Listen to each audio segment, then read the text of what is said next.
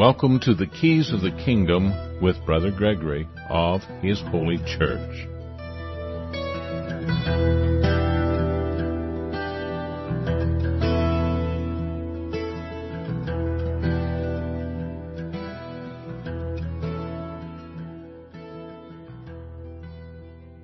Well, welcome to Keys of the Kingdom. I'm Brother Gregory, and again we're talking about the Kingdom of God.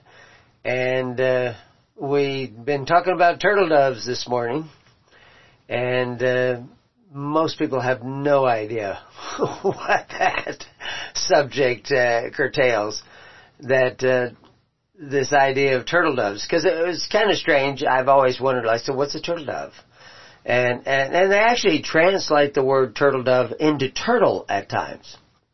And of course you're not supposed to eat turtles according to the Jewish food laws, the modern Jewish food laws, or the Jewish food laws that they've come up with. But, so it's not turtles, and it's called turtle dove, and it's translated turtle dove most of the time. Not all of the time. And the most interesting thing that I came across while I was starting to do the study over a week ago. I mean, I put thousands of hours into putting together these different shows and programs and pages. We support the, because I can't go through every little fine little detail in this idea of what's what and what's actually they're talking about when they're talking about turtle doves. What is the actual word there, and what are the letters, and why do they change the letters sometimes and not other times? And it can get extremely complicated because of the fact that the letters all have meanings. And if you don't know the meanings of the letters, you may not understand the meaning of the words. And so if you take, a common word like what they translate into turtle dove 9 times, and they translate into turtle 5 times, and so altogether the word supposedly shows up 14 times, and the word consists of the basic letters of tav-vav-resh. And those basic letters of tav-vav-resh, what do they mean? The tav is the letter that represents most often faith. That's the simplest way to put it. And the resh represents power, authority. And there's all kinds of power and authority, so it's pretty general. But like if you had a word like spelled shen resh, that's basic fundamental authority or power of choice. But if you had shen resh resh, that's somebody having power of choice for somebody else. So if you add the extra resh, it means something more. And it can be interpreted, and they can still add more letters on top of that. And then there is context because of the fact that all the words are put together. And so what is what? But the reality is that basic number, or word is numbered 8449 in the Strong's Concordance, and it is supposedly tav-vav-resh. Problem is the word for to seek as a verb is also spelled tav-vav-resh. And it's given the number 8446. And a word that means order, or creating order out of something, is also spelled tav-vav-resh. And it's given the Strong's number 8447. And then there's 8448, which is spelled the same way, but translated according to an estate, according to a position, according to a rank, or according to whoever you are, wherever you are, your actual ranking position in society, so to speak. Estate is the way they translate it in the King James, according to your estate. But it's the same spelling as the word turtle dove. And they're not done. There's more words. 8450. is spelled Tav-vav-resh, and it supposedly means ox. So is a turtle dove an ox? Well, it's spelled the same. And so can you figure it out by context? Well, maybe. But really what you need to do to figure it out is have the Holy Spirit. Because even, that they tell you in the definition for Tor, Tav-vav-resh, given the strong number 8449, that it's probably the same as 8447, which means turn as in a succession. Some sort of, which takes us back to that estate translation in 8449, which is succession has to do with maybe rank or position. And then of course you could go to the word that they number 8447, which supposedly means order. I mean, they have lots of different ways of translating it. But order, succession, your rank, all those things are somewhat related. And of course they're all spelled pretty much exactly the same. Although this morning's show we showed that there were times where you just had tav-resh. And that there's other times, like in Genesis, where they had vav, tav-resh. So they put the vav first, not between the word for faith and the letter for faith and the letter for authority. So, I mean, is the vav there in between, connecting? Or are they saying, because the word vav, the letter vav can sometimes represent the idea of and. I mean, we can, sometimes it's, because it's present in front of a word that normally doesn't have it, you can put the word and this, and that, and that makes everything doesn't translate like numbers. It translates according to certain nuances in the language. And it's not always easily translated from, Hebrew to English. And so sometimes you'll look at the Hebrew word and the Hebrew letters that form the word and say, well, maybe he means more this way and less that way. Except for the fact that this idea of interpreting the writings of Moses or the writings of the prophets or the writings of the apostles really requires the Holy Spirit. It's not just about knowledge and information. Knowledge and information helps. I was talking to somebody today, explaining that he lacked knowledge. I mean, ultimately we got down to that point where I pointed out that he lacked certain knowledge. I mean, he was even asking the definition of some basic words at times. I think it was him like, what do you mean surety? What's surety? Well, I mean, like if you take out a loan, there's got to be surety for the debt. And of course, everybody who was in the bondage of Egypt were in the bondage of Egypt because they were a surety for the debt of their parents, who received free food from Pharaoh's safety net when they had no provisions for themselves. And of course, Reuben said that the reason that we have to go into this Corby system of statutory bondage, which is what, 20% of our labor is now going to belong to the government. The reason we're going into that bondage is we have no provision for ourselves.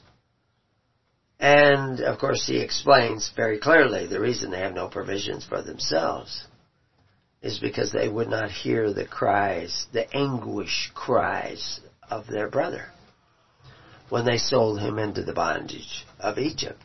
Well, they sold him to the Ishmaelites, who were their cousins, and the Ishmaelites sold Joseph into Egypt. And some people think that, well, God meant it that way because now he could save them. No, God meant it that way because he wanted them to experience the bondage that they put their brother into. Because as you judge, so shall ye be judged. That's a fundamental law in the law of nature, which is divine will. I mean, law of nature, believe it or not, is defined as divine will, or the will of God, or right reason. Those are all convertible phrases by the guys who used to use those phrases in explaining what right reason was. Back in the early days of the United States,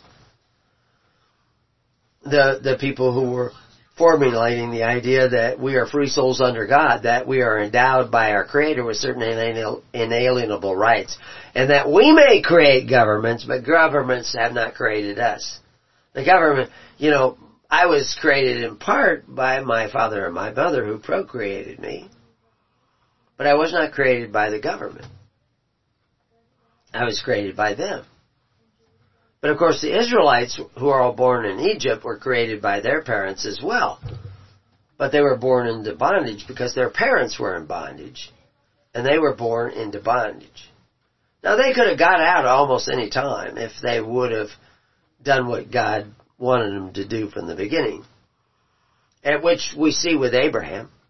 Abraham is telling us how it works. But most people don't understand Abraham.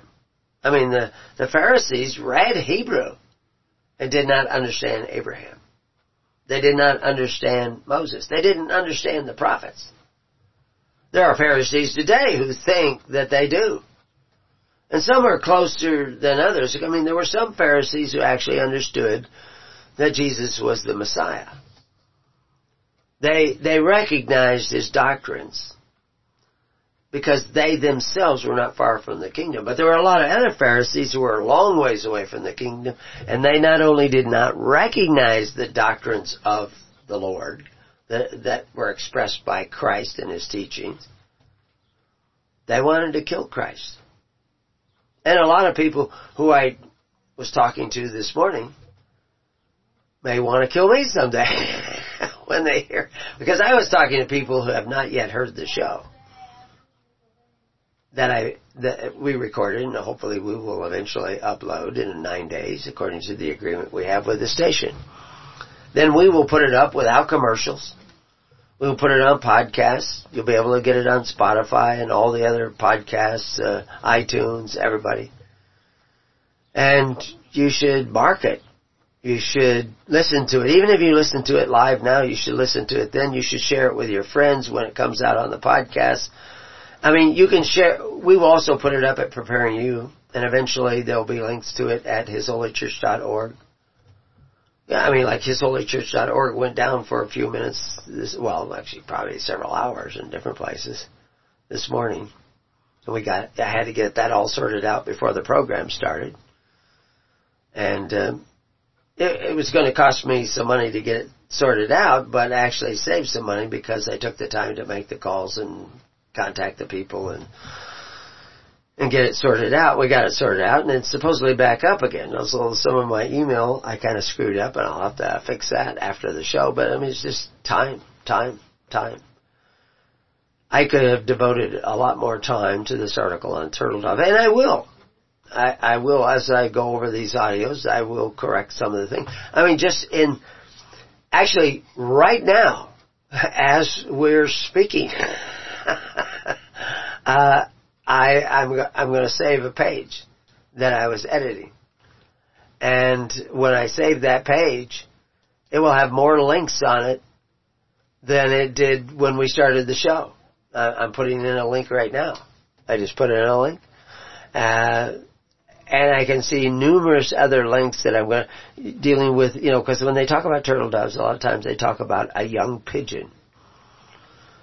And of course, it's not really a young pigeon because it's not even a pigeon. I mean, in number 610, it says, bring two turtles or two young pigeons to the priest, to the door of the tabernacle of the congregation. Well, what do they mean, tabernacle of the congregation? What do they mean, the door of the tabernacle of the congregation? Why two young pigeons? And what? And on the eighth day, you have to do this on the eighth day. And why do you have to do it on the eighth day? What are they talking about? And how do they spell the word turtle dove, or in this case, turtles? And they spell it the same way they did in Leviticus 15:29, in Leviticus 15:14, and Leviticus 14:22. They spelled it tav-resh-yod-mem. Well, wait a minute. What happened to the vav? It was Tav-vav-resh. Now it's tav-resh-yod-mem. 7 times they use that particular spelling. And that's what we're going to do, is going to go over that. We'll look at some other quotes as we go along. And they talk about, in some of these quotes, and most of this is in Leviticus.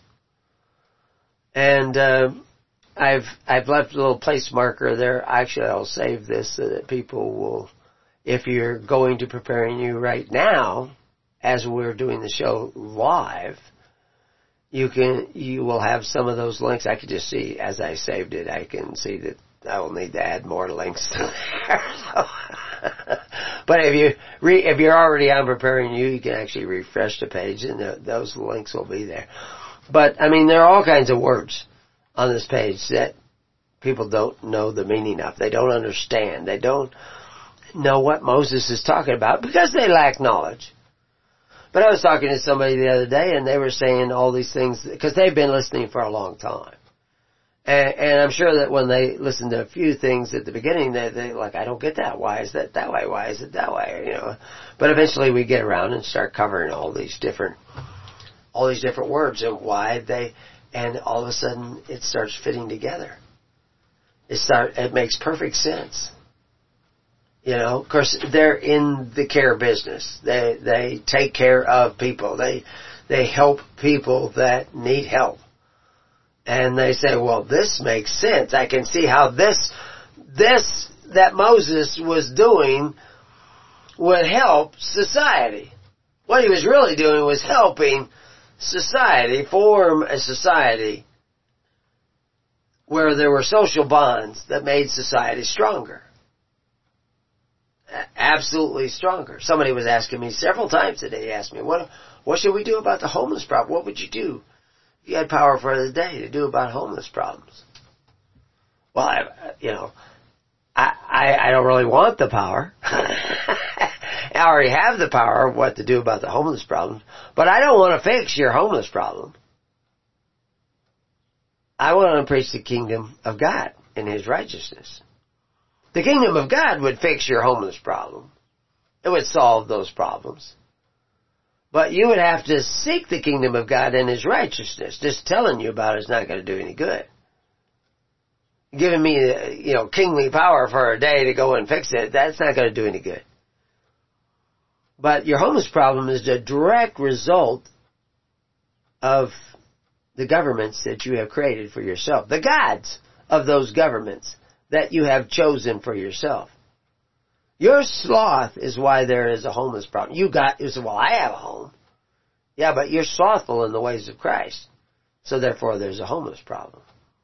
There would not be the homeless problem that there is. And I talked about it a little bit this morning. I actually talked to people who work for government since then, since this morning's show. They told me some interesting stories. I mean, right now in the state of Oregon, they're spending millions of dollars. Millions and millions of dollars.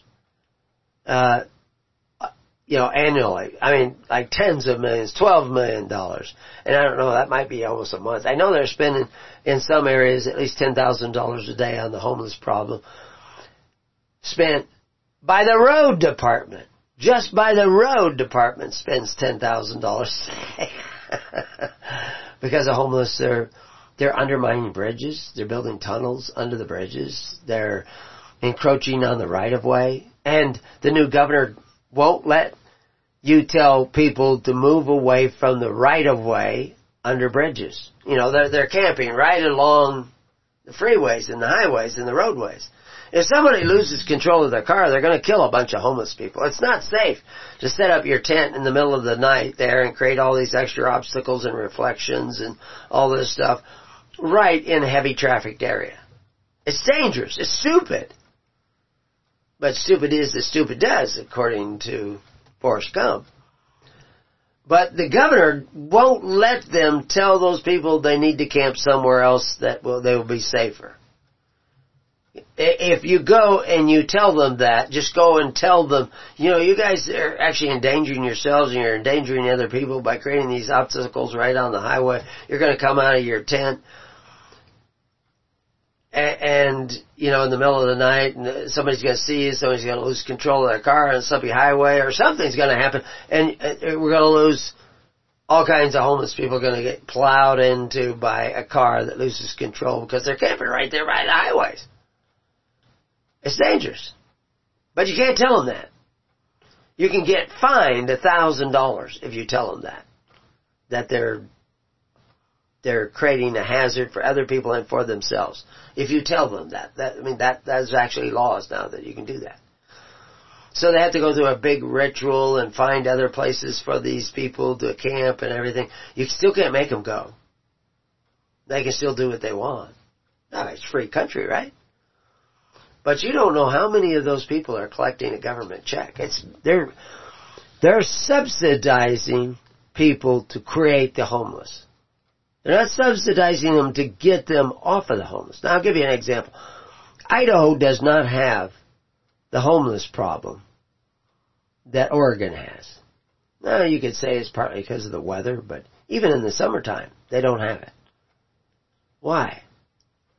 Well, what are they doing different? Because there's actually road workers who left being road workers in Oregon to become road workers in Idaho during COVID because they didn't want to get the vaccination. And they had a little bit better policy there. Although, with a little bit of courage, I know a lot of road workers that didn't have to get it. But they had to stand up, they had to spend a little overtime to make sure that they protected their employees so that they didn't have to get it. I shared some comedy videos and some other videos on Facebook just before the show. And one guy, he really put it together. He was talking about that. I wish I had not, I think he was from Australia, I don't know, he had an accent. He says, I wish I didn't get the shot. I'm probably safe. I'm probably going to be okay. Probably no problem. But I wish I didn't get it. Because I'm thinking if it was Nazi Germany, and they came in and they said that you had to do this, and you had principles and values, and you said, well, I'm not going to do it. I'm going to stand for my rights. I would like to think that I would be one of the ones who stand up against the Nazis. But at first when they said I had to do it, I said, I don't want to do it. And they said, well, if you don't do it, you can't go to the pub for a month. And said, oh, okay, well then I'll do it. So I think if I was in Nazi Germany and they said,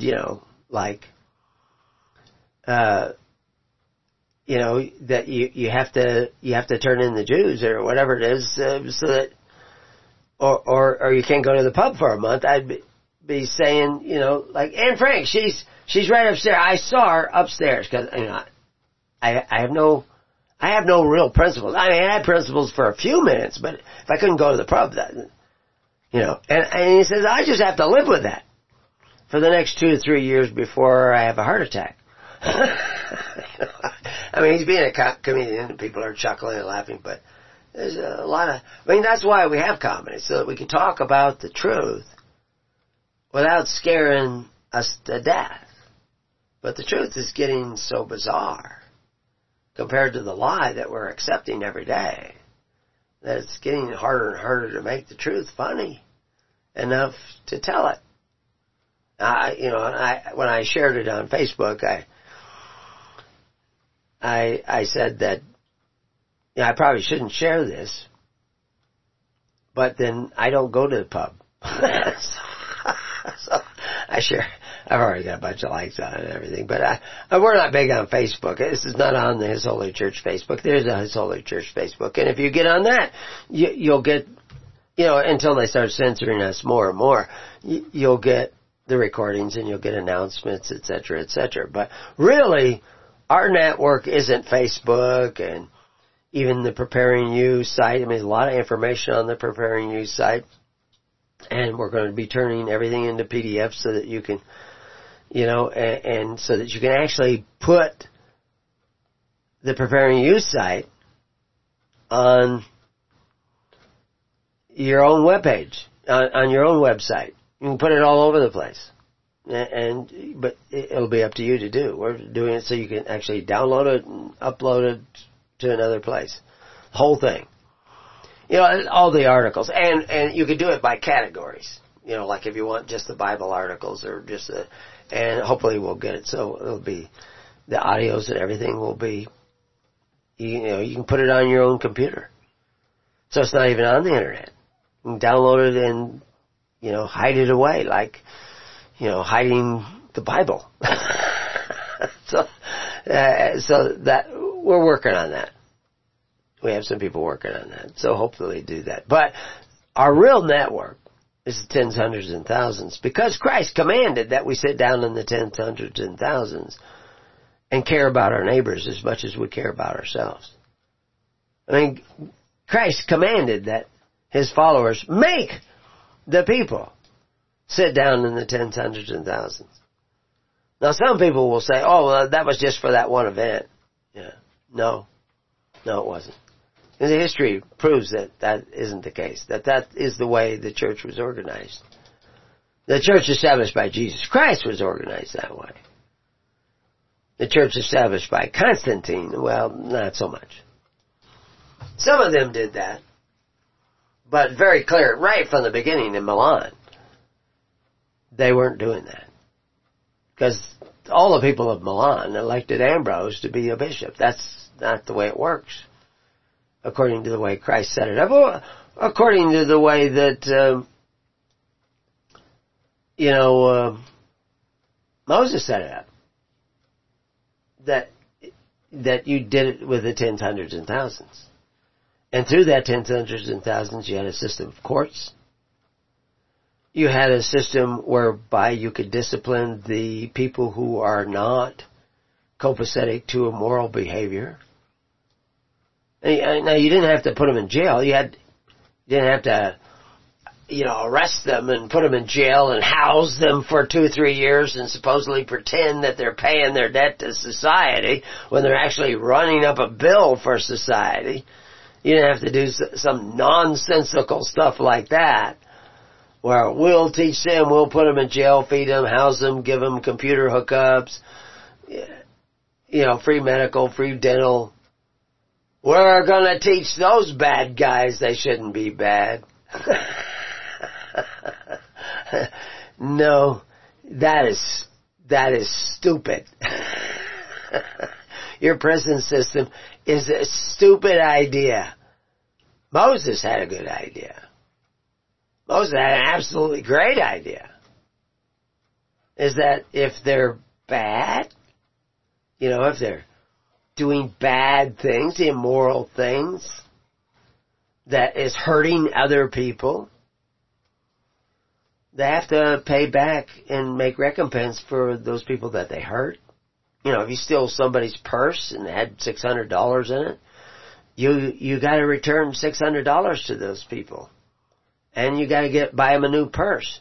And if you actually stole it, you have to maybe do double that. You might have to give them $1,200. But what if the guy doesn't want to give $1,200? What if he doesn't want to buy her another purse? Now she could say, "Oh, you don't need to give me a purse. It's okay, but I would like the $600 back, and all is forgiven." She could do that. Assuming that it's a she. I'm assuming pronouns here, if you forgive me, because I said a purse.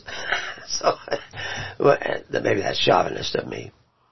But of course, I don't care, because I don't go to the pub. But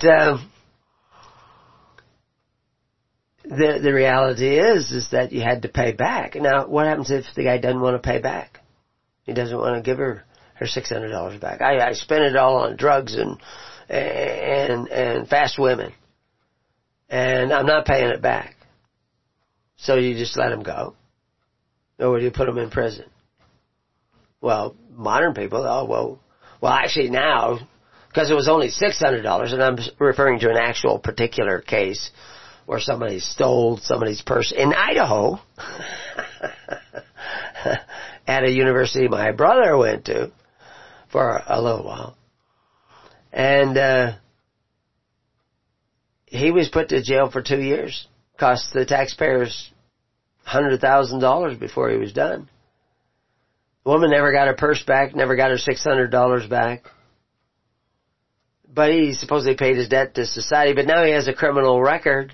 He has to try to find a job. He spent 2 years, wasting 2 years in a jail. And we think that's some sort of justice system? No. That's nonsense. Absolute, utter nonsense. What would Moses have done? What would Jesus have done? Well, it would vary case by case basis.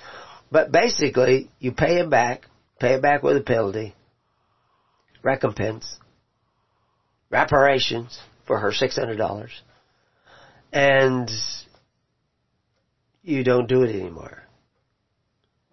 That's basically it. Okay, but you don't want to pay back. So back to that again. What do we do when the guy doesn't want to pay it back? Well, you stone him, of course, right? And that you stone the reprobate. But what does that mean? That you stone him? Well, we talked about it this morning. Everybody who was listening to the morning show, I don't remember him saying anything about stoning. I told you. Abraham did it. What did Abraham do? When the vultures came to eat the sacrifice, because they thought they were entitled to eat the sacrifices that he had laid out there before his dream, he drove them away. That's what stoning is. Stoning is you go to this altar stones, the stones of the altar, the gathering of friends, the gathering of charitable men that you have chosen to be the ministers of your social welfare system that does not put you into bondage, does not become a snare, does not curse your children. That would be the one that Moses taught. That would be the one that Abraham taught. That would be the one that Jesus taught. It's not the one that FDR taught. It's not the one that LBJ taught. Or Klaus Schwab. Or Noah Harari. It's not theirs. It's the Christian, the Judeo-Christian system of social welfare. I'll use that phrase, Judeo-Christian. That floats around a lot. Judeo-Christian values. The problem is, most people talking about Judeo-Christian values don't have any Judeo-Christian values, or at least not any fundamental Judeo-Christian values. They might as well be atheists. They're saying, Lord, Lord, but they're not doing the will of the Father. Now, why do I say that? What am I talking about? Have you figured it out? Some of you I know are probably... I have to ask you, and we'll take calls later on in the program. So anybody who's hearing this and they're listening live, and you can find out when we have this show, because in the second hour we take calls. So if you want to call and talk to me, find out go to Preparing You, find out when we have this afternoon show at Freedomizer, and call in. There's a number to call in. We'll talk about that during the second half of the show, or the second hour of the show. We can go 3 hours. But I seem to have been losing my voice at the beginning of today. I was trying to think of why, when I first started talking in the morning show, my voice is going already. But actually, I think it's the pollen. I mean, outside my window, all the almond trees and the nectarine trees and the plum trees, they all have lots and lots of flowers. And of course, up in the mountains above me, the ponderosa pine are probably starting to send off their pollen. And so there's pollen everywhere. And so it's probably affecting my voice. But it doesn't affect the message. So, what does stoning mean if it doesn't mean hitting people in the head with rocks? It means to tell the stones of the altar, which is a system of social welfare, not a pile of rocks, telling them that this guy owes this lady $600 that he stole her purse. He owes the community $1,200 altogether, her and the community, because he stole $600. And if you steal it, you owe twice as much, because you stole it. And that's written in the Mosaic Law. Now, the person who's demanding it, they don't have to get $1,200. They can say, if you just give me the $600, I've done that with people who owed money. I saw them legitimately trying to pay it, and I forgave the last bit of it. Actually, in some cases, I forgave quite a bit of it. Depending on if it was a widow, I'd get a better chance of getting it forgiven. If it's a lazy alcoholic, I'm probably not going to forgive him at all. Like Ed. I'll use that. Ed M. Dot. So you know his last name. He's passed away now, which is part of that whole deal. He owed me money. But now, when he died, he didn't owe me any money. Because I gave the debt that he owed me to Christ. I'm not going to take him to court. I'm not going to give him I'm just saying I'm going to give the debt to Christ. I got back tenfold. Within that month, I got back tenfold of what he owed me. Because he didn't, he had 30 days to pay. He didn't pay. So I said I was going to forgive the debt. I was going to turn it over to my collection agency. I was going to turn it over to Christ. Now, he didn't know what to think of that. But evidently he didn't think he should pay it, because he never did pay it. He didn't pay it to me. But then I told him I would forgive the debt. But he would owe Christ the money that he owed me. I got 10 times in my custody and control. I've since given that money away to the work of Christ. But I got 10 times, and he lost 10 times what? And I didn't have to do anything. It's kind of like the Egyptians crossing the Red Sea. The Israelites got across. The Egyptians didn't. Because the Egyptians didn't have the protection. So, yeah. See, the Egyptians said the Israelites could go. The Israelites went. And then they reneged. And they came and tried to take the Israelites. But God protected the Israelites, because by the word of the Egyptians, they could go. But then the Egyptians went back on their word and they were destroyed. That's going to happen again in the future. Different set. Won't be Egyptians this time, but same. Well, actually, it could be some Egyptians. but it's a principle. It's the way it works. So, that's what you do, is that if a guy is a reprobate, he's lazy, wants to be a drug addict, he doesn't want to clean up his act, and there's lots of people around to help him, and that's one of the things in Idaho. All the churches handle a great deal of the social welfare in Idaho. There's a very strong church presence. Now, they don't do what Christ commanded, but they're at least handling a great deal of the mental health on the street, and Idaho has a pretty good program and everything. But if you're really doing what Christ was doing, Idaho would be fiscally solvent, would not be in the trouble. The closer they get to that, what Christ said, the better off they are. Oregon is going farther and farther away. But Oregon's a big state. You could go county by county, and if a single county repented, and the people of that county, 10 people in that county, maybe 100 people in that county repented and started doing what God actually wants His followers to do, and started seeking the kingdom of God and the righteousness of God, and started taking care of one another through faith, hope, and charity. That whole county would be blessed and protected. They wouldn't be destroyed like Sodom and Gomorrah were destroyed. But you couldn't find 10 righteous men. You couldn't find 100 for sure in Sodom. Couldn't find 10. And Lot really wasn't that righteous. So Sodom was destroyed. So, there's one thing a person wants to do, is start gathering together with other righteous men. Doesn't mean to come to Oregon, that's for sure. It means because righteous men don't do that. Righteous men don't say, come to Oregon. Righteous men say, go to the Lord. You have to find the Lord. And the best way to find the Lord is to start with the Corban of the Lord, the Corban of Christ.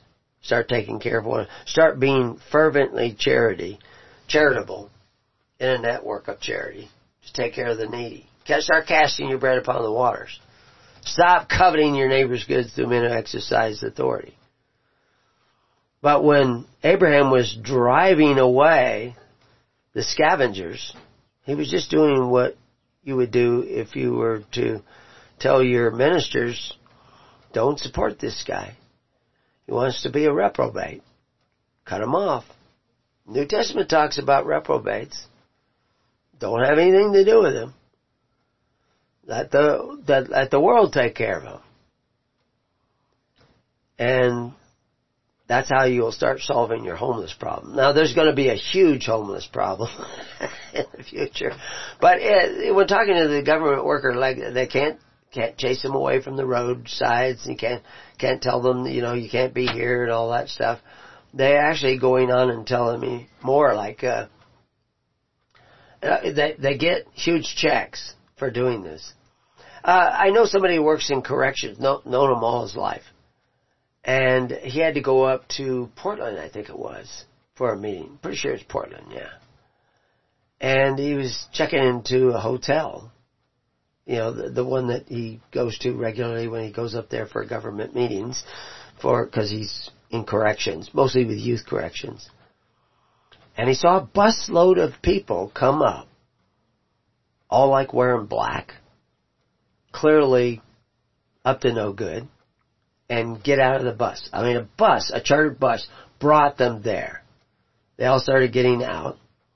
And somebody else came up and unloaded a pallet of bricks there where the bus was coming. And they started getting ready to have a riot. So somebody paid for the bus, somebody paid to have the bricks delivered, somebody paid all these guys to go there. And you say, well, it's not, this is not spontaneous. These riots were a plan. He saw this. He called it in to the police. And he told the police, this is what's going on. And they said, you know what the police said? Get out of there. Get away from there. Get into your motel room, get off the street. And they asked, you're not wearing your uniform. And he said, no, I don't have my uniform on, but I do have a gun. He says, don't let them know in any way, shape, or form who you are. Get out of there, because we're not sending anybody to stop it. It's Portland. They don't stop that. They're not there to defend and protect. I'll tell you another story about Portland police. I'm not picking on the police, but I'll tell you what's going on behind the scenes, because I have people in my network that know what's going on behind the scenes. But anyway, because they're not coming. They're not going to do anything. And of course, the next morning the place was a shambles, windows broken, all smashed up and everything. So what's going on? Who paid them? I know somebody else, young person, that started doing a little exploration on the liberal sites and everything in college at the time. And so they started finding out what can you do? And people are saying, well, you go here and go to this, and you can make $250 a day. And you don't even have to work most of the time. You have to make a commitment now and then, a week here and a week there. But you get $250 a day. But it's not a wage. It's not a salary.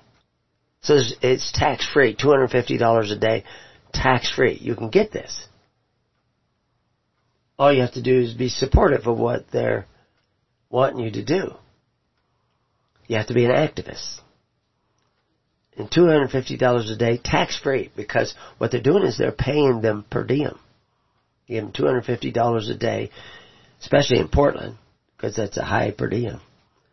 And they can collect that $250 a day, and they don't have to pay any income tax on it. So what do?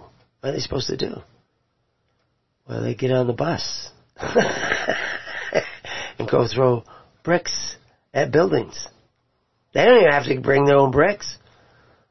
I mean, during the riots, I know people in the government who saw bus loads of people in black clothing And the reason they notice them is they're all these young kids, pimply-faced kids and everything, black clothing, and they're standing out like, what is that? What kind of club is that?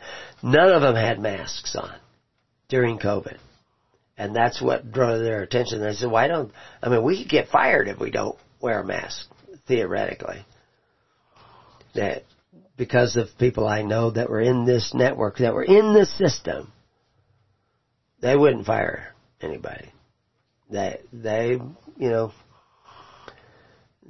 gave people a place to stand and protected them and everything because they actually cared. There was a little bit of the kingdom in them. But all these guys in black clothes, no masks, they all get out at a McDonald's and they all go in there and they get whatever they want in McDonald's. And somebody else is paying the bill. They're not paying. Somebody else is paying. But then, that evening they probably were throwing bricks at places. They were busting rioters. Who's paying for that? What's going on? Well, it's just part of the Cloward and Piven strategy. It's part of the Great Reset. Those are the scavengers. And somebody's paying them to infiltrate your society and destroy your society and create chaos in your society. And where's the FBI? Well, they're down at the school board meeting. making sure that you don't give the these new agendaed teachers problems about their agenda. They don't care about you. They're doing their own thing with, but the FBI isn't investigating that. You're in a war, but you've already lost. The other shoe just has not yet hit the ground.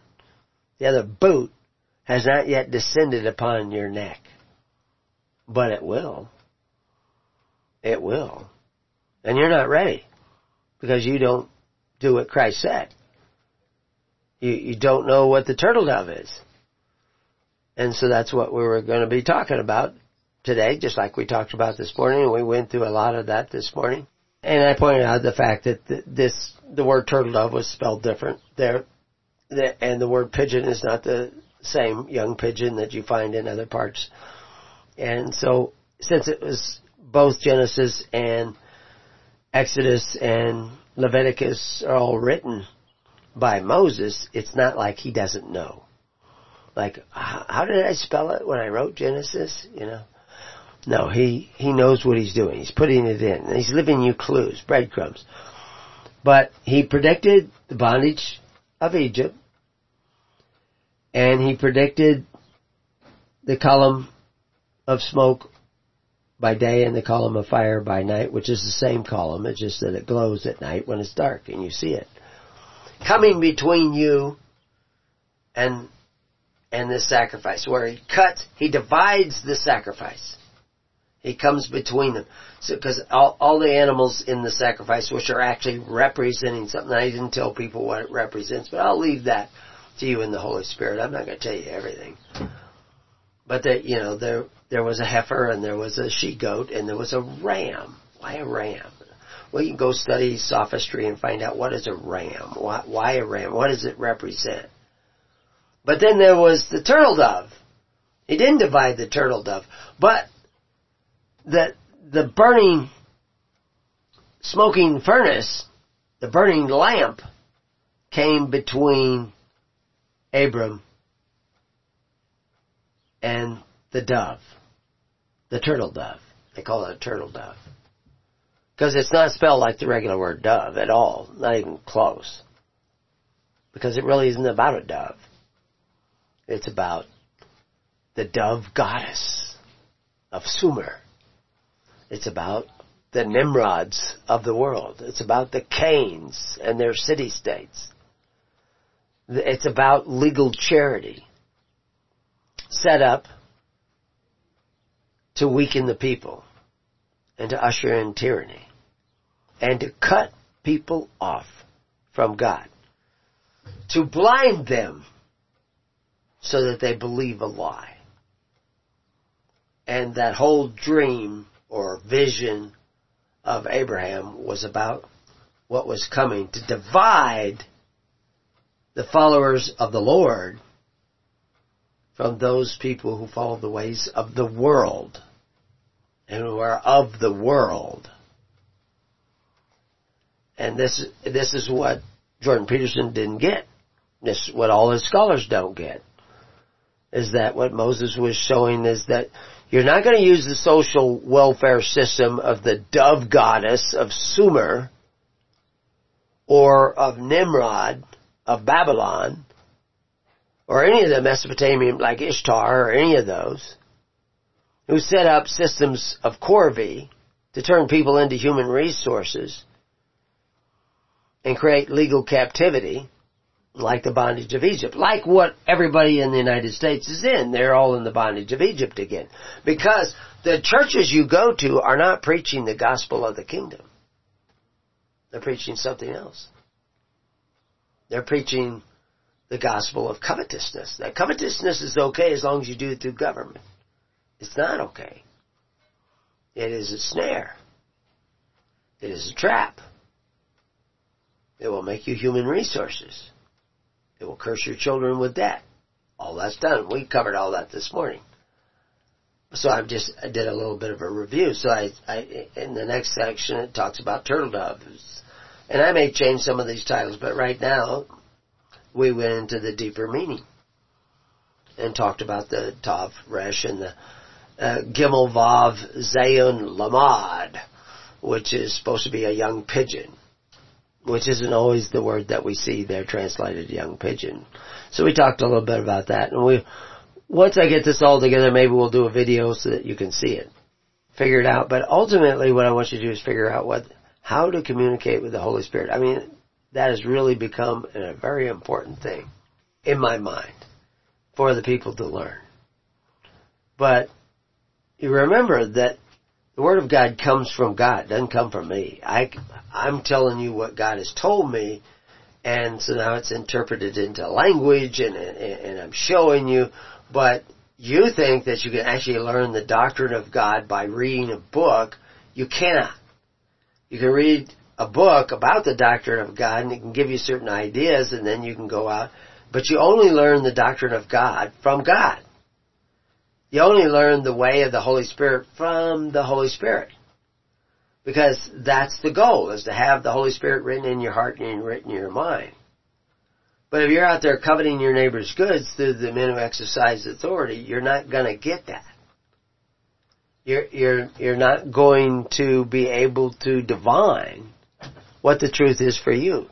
You'll think, oh, I need to go join those guys in Oregon, and I'll go there and get on their property, and then, I'll be a part of their group. And no, do not do that. Bad mistake. You could end up dead. I mean, literally dead. I mean, struck down, dead. You want to go where God wants you to go. And He will tell you.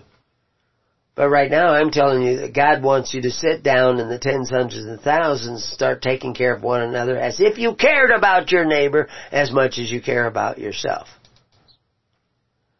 You have to put aside your pride and what you think you already know. You have to humble yourself before the ways of God. And be diligent and strive in the ways of God. That was another thing I just posted to Facebook. A picture of an eagle floundering around the water. You see it in the waves. They're slashing over its wings and all this stuff. Then it puts out its wings and it's kind of looking around, and eventually it kind of flaps the wings up and shakes them, and the water goes flying off, shakes them again, and you see the powerful wings of the bird starting to bring them up out of the water, starts lifting them into the air as he's swinging, and the waves are still kind of lashing against him, and then suddenly his claws come out of the water. Huge old fish. His claws. And he struggles, and he's flying, but it's a lot of extra weight. I mean, that's a solid fish. It's a big fish, and he's carrying it. And I said something to the effect that naturally, reward requires effort. which is why Jesus Christ said, strive.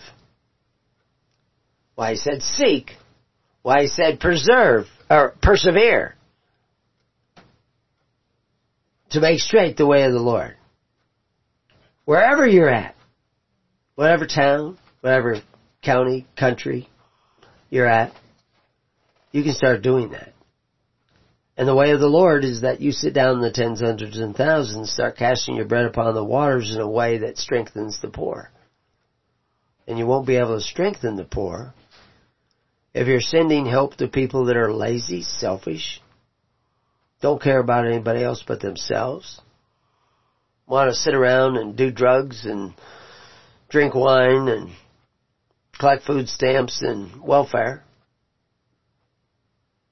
You should not be sending them a check. But you are. You're not personally sending them a check maybe, but the men who call themselves benefactors but exercise authority one over the other, they're supporting them. They're weakening them more. They are your canary in the coal mine. You see how weak those people have become. That's why the people say, well, isn't it kind of mental problems and drug addiction and all this stuff? Well, the poor you'll have with you always, but not quite so many. I can tell you, I can guarantee, if those guys aren't getting fed, there's two things they're going to do. They're going to get lean and mean, or lean and weaned. Weaned off of the system of social welfare that has made them weak. But unfortunately, a lot of them will become lean and mean. But if you have the power of the Holy Spirit, you'll know where to be and how to handle them. If you don't have the power of the Holy Spirit, don't expect the cops to come. Just like the guy who was calling the cops and says, we're not coming. We're not supposed to do anything about that. Now I said I'd tell you a little bit more about, I'm telling you a story. This is the afternoon show. We're not going through the doctrine so heavy. We will go through some of these. I noticed that we've already got our first hour in, and so I'll be giving out the number in a little bit. So if you need to call in and ask a question, get a pencil and paper, and I'll give out that number. But Portland is trying to hire cops. You could probably get a job there as a cop if you don't have too bad a record. They're offering $50,000 sign up. You can get a big bonus if you sign up at McDonald's and $20 an hour. But if you sign up as a cop, if you go and try to get the job as a cop, you'll get $50,000 besides your wages paid to you in the first 2 years in 2 installments.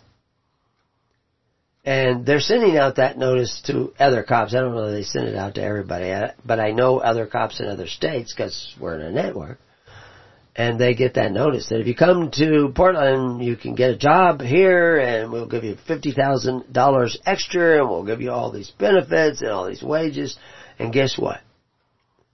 They're not taking them up on it. Because they don't really want, they don't support their cops. Now, I personally don't believe that you should have cops supported by tax dollars. They didn't have any in Moses' Israel. They didn't. They had sheriffs, what you would call a sheriff. Of course, a sheriff is a term that comes from, England, sharif, and might come from other languages. I don't know how far back you want to go. The sheriff Reeve. It goes back at least that far. And I'm not against having a sheriff. But who was the sheriff? It's the guys you went and filled the butts with. Fill the butts. What's to fill the butts with? See, you don't know history. Some of you have been listening for a long time hear these little stories. There was a deal they did once a month in England where they were filling the butts. They called it filling the butts. Well, the butts are the targets. We just had an event out here, the first annual White Rock Gathering out here on the church property.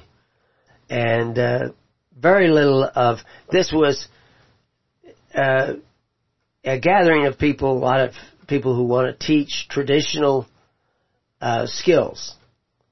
And, like blacksmithing, making bows, starting a fire with a bow, and I was trying to think, felting, making rope, sewing your own moccasins, and they had, different deal. And I actually talked to several. I know how to spin wool with a drop spindle, with a kick spindle, with a great wheel, with a Saxony flyer wheel. And I have those things. I have looms that I've put together. I got an old loom for, I think, almost nothing. I don't know if I even paid anything for it, maybe $100 or something. 4-harness loom. I got it. It's up in the attic. I used to have it up in the living room. But once I made some cloth with it and everything, then I know how to do it, and I put it up there. And but I also learned how to make other looms, table looms, 4-harness table looms, smaller looms, inkle looms, all these kinds of things. I know how to tan hides. I've got a trunk full of tanned hides. I hope they're all still in good condition. But rabbit hides, deer hides, bear hides, cow hides, goat hides, sheep hides. And we've used a lot of them. I mean, I used to have all kinds of them, but it takes a lot of time. And I've been busy writing all these things. But there's a lot of guys out here who have all kinds of similar skills. Not quite as many maybe as I have, but some of them, they're probably better at it, making their own knives. I still have a knife that I made back when I was 16 years old. And still in school.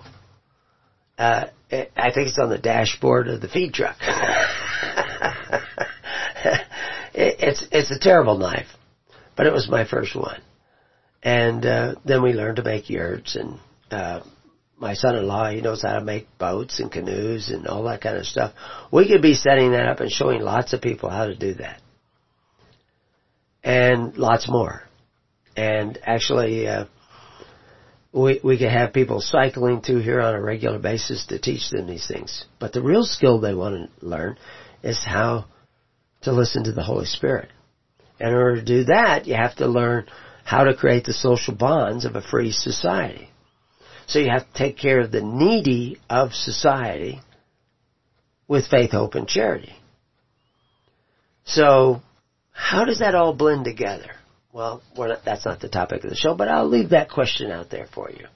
How can we put all these things together and create the network that we are commanded to create by Christ, so that all the people who really believe in Christ, not the ones who say, Lord, Lord, but don't do it the will of the Father. That's most of the people out there claiming to be Christians. They're actually pagans. And they have taken the name of the Lord in vain.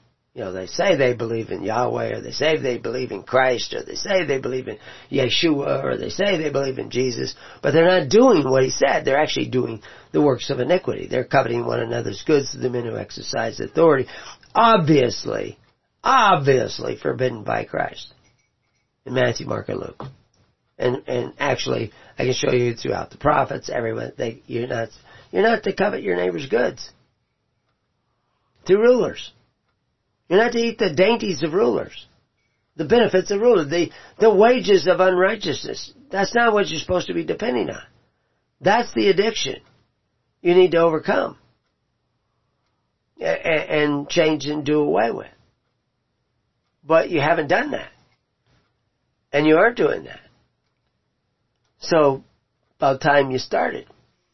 What I was saying is that there's this particular spelling that is spelled, it shows up 7 times.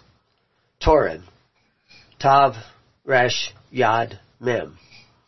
And we see it in Leviticus 5:7. And actually we see it also in Leviticus 5:11. So it's twice there in Leviticus 5. And I already have a page. Let's see, does it show up? Yeah, it shows up here. And I'll continue to organize these better and better, and I'll put in side notes and all this stuff in my spare time.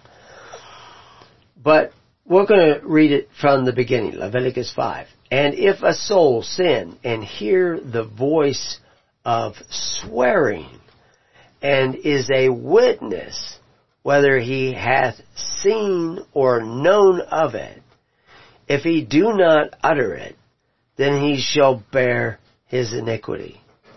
So, what is he talking about? Is he talking about somebody who sees lying? Somebody lying? Okay. I just asking the question.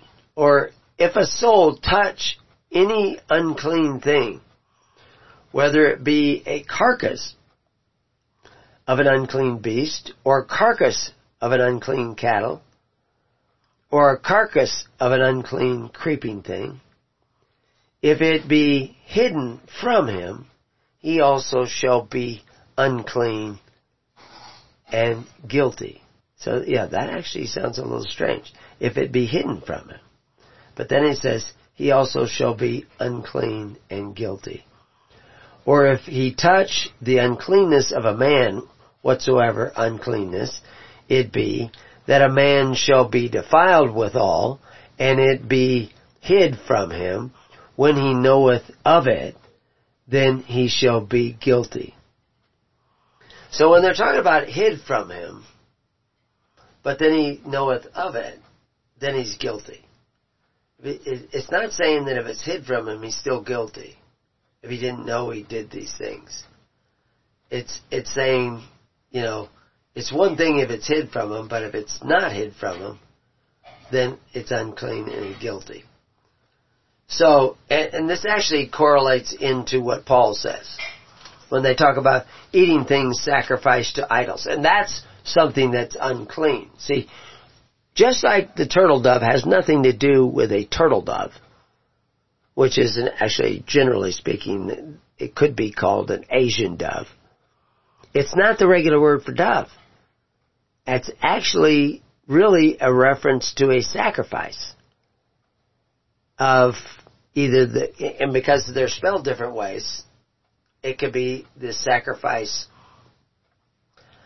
of the dove goddess, where they're forcing the contributions. Go read an article on Sumer. Go read an article on Nimrod.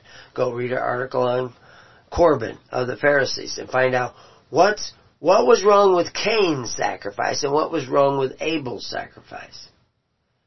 Or right with Abel's sacrifice that was wrong with Cain's sacrifice. So you have to understand all these words have other meanings. Or slightly different meanings. You have to read it in the context.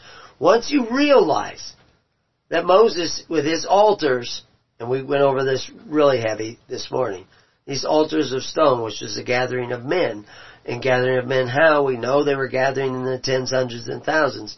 So that 10 men, which is an altar of clay, pick a man to be the minister of that altar of clay, and he may be a stone, and that stone fits together with 10 other men, and that forms the altar of stone. And your sacrifice is given to the altars of stone. It's given to that one man who is a joint heir with the other altars of stone, but as long as he's still living, he has total control, reigns of control over the offerings that are given him. And then he passes them up to his minister in this network of tens, hundreds, and thousands. This is how their social welfare system is set up. And this is what they're telling you with these altars in the tens, hundreds, and thousands and these courts of justice where you're attending to the weightier matters. This is all about a system. An actual legal system that's based on liberty and responsibility. Which is what Jordan Peterson is always talking about. But he didn't figure out what Moses and Exodus was about listening to those scholars. Got close to many times. A lot of good stuff there.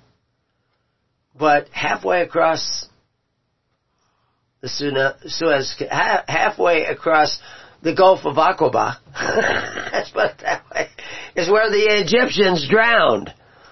So, no, you don't want to go halfway. You want to go all the way. So, Jordan Peterson needs the whole truth, and then he can provide for it.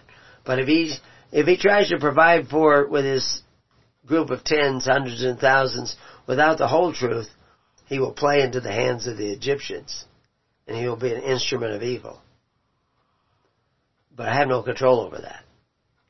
But it's already written in the law of God, in the law of nature, in the law of right reason. So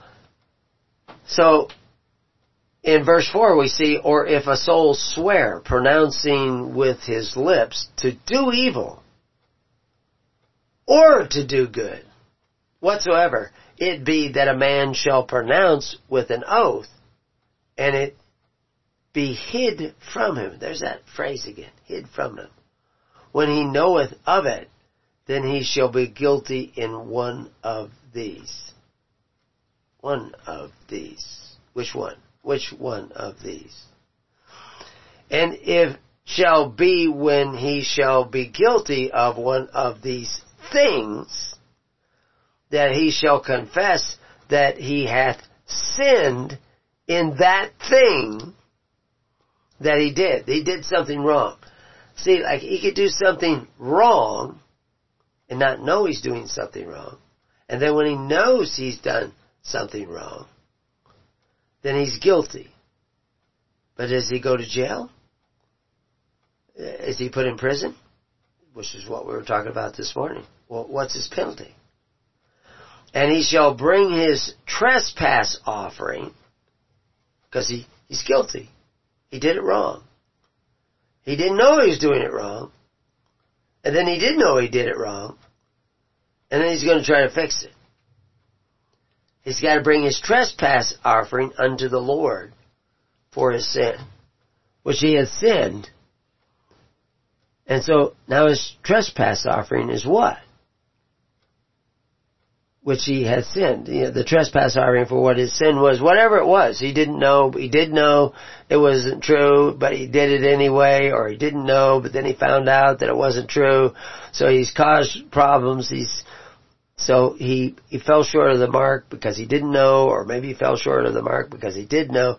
So, but now he has to bring a sin offering to the Lord. So what does that mean? And he says, and we see here, a female from the flock, a lamb or a kid of the goats, for a sin offering. And the priest shall make an atonement for him concerning his sin. And if he be not able to bring the lamb, then he shall bring for his trespass which he hath committed 2 turtle doves, 2 young pigeons, or 2 young pigeons, unto the Lord, one for the sin offering, and the other for the burnt offering. So now we have a burnt offering and a sin offering. And of course I don't have them in right at the moment, so if you're looking, I actually have them in several places, but there is a page on sin offering, and there is a page on burnt offering. And he's saying that one of them is for this and one of them for that. But what about when he brought the goat? Or, because he was able to bring a lamb. What happens then? How does that work? Because he's got 2 turtle doves, but he's got 1 lamb. So how is that divided up? Well, is it even about lambs and goats and turtle doves? Yeah, because he's using this word torim for turtle dove. So it's, torim again is tav-resh. So that's an act of faith. And it's a choice. But it also, the next letter is the yod, not the vav, but the yod, which is the divine spark. Followed by a mem at the end, and mem is flowing. So it's something that is actually in motion. Is it a turtle dove? Or is it something to do with an act of faith? That he is paying some sort of recompense. He's paying something. He's giving something over to the priest for the Lord. Because I can guarantee you, God doesn't want to eat the lamb. And God doesn't want to eat the kid of a goat. And there's not much in the kid of a goat. Anyway, so We could look at those Hebrew words, kid of a goat. Well, are those spelled different? Are those representative of something else? And I don't even have notes in there right now. But we've talked about some of these things. The milk and meat, you cannot boil a kid in its mother's milk. Has nothing to do with a kid goat. Has nothing to do with milk. Which is someday, when I talk to Sam Harris, I will say, yeah, I heard you once say a goat is a goat is a goat. Not in the Bible. A goat isn't always a goat in the Bible. It may not be a goat. But, you can blame Moses or you can blame the translators, but I can tell you if Moses was any more direct than he was, we wouldn't have a single copy of the Bible. So it's written so you can mistranslate it. The only way you're going to get it is the Holy Spirit. And the only way the Holy Spirit is going to come to you is you start doing what God says. And stop doing what God says not to do. Because if you do what God says not to do, the Word of God is going to be no effect in your heart. You're not even going to get it. You're not even going to recognize it. You don't know love if you don't know charity. If you don't know charity, you don't know love. Write it down. So, verse 8, and he shall bring them unto the priest, who shall offer that which is for the sin offering first, and bring off his head from his neck, wring off his head from his neck, but shall not divide it asunder. So that, again, they're talking about dividing it asunder, because if you go back to Genesis, they didn't divide the offering of the dove. Of course, it was a little bit different word. It had the vav, tav-resh. So you had this vav in front of the tav-resh. You had no yod, no mem. So that was what was in Genesis. This is not the same word. But the translation that we're looking at, it shall not be divided, because that wasn't divided in the original dream and vision of Abram. But what was divided was Abram was divided away from the dove goddess of Sumer, the dove goddess of Ishtar, the dove goddess of these city-states, which have legal systems of legal charity that are a snare, which David tells about, Paul talks about, that, and Proverbs talks about, that offer you the dainties of men who exercise authority, which Christ talks about. You're not to eat at those things, not to be that way with you. So you're to be cut off from the offerings of Ishtar, the offerings of the dove goddess, the offerings of FDR.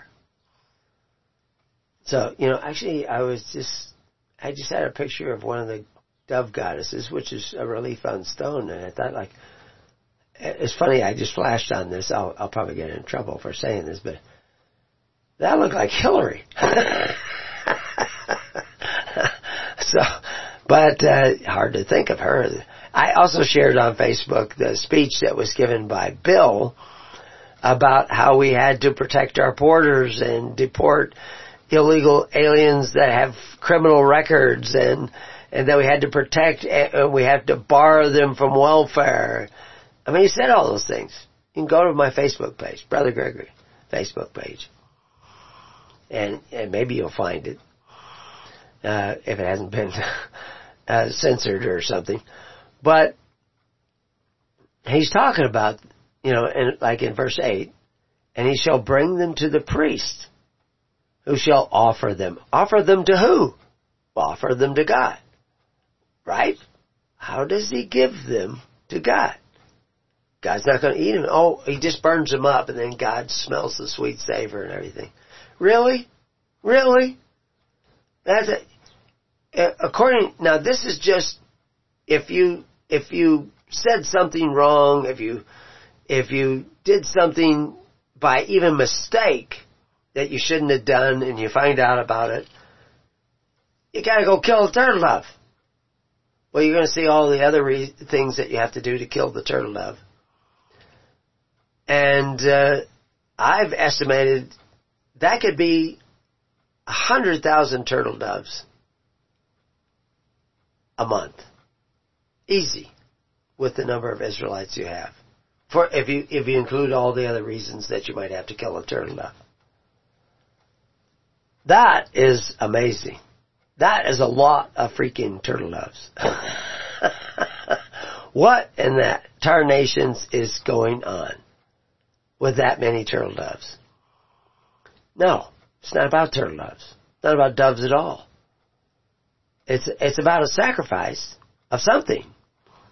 And you don't even know, I mean, it says 2 turtle doves. But what it's really saying is that an offering that one of the offerings is the sin offering and the other one is the burnt offering.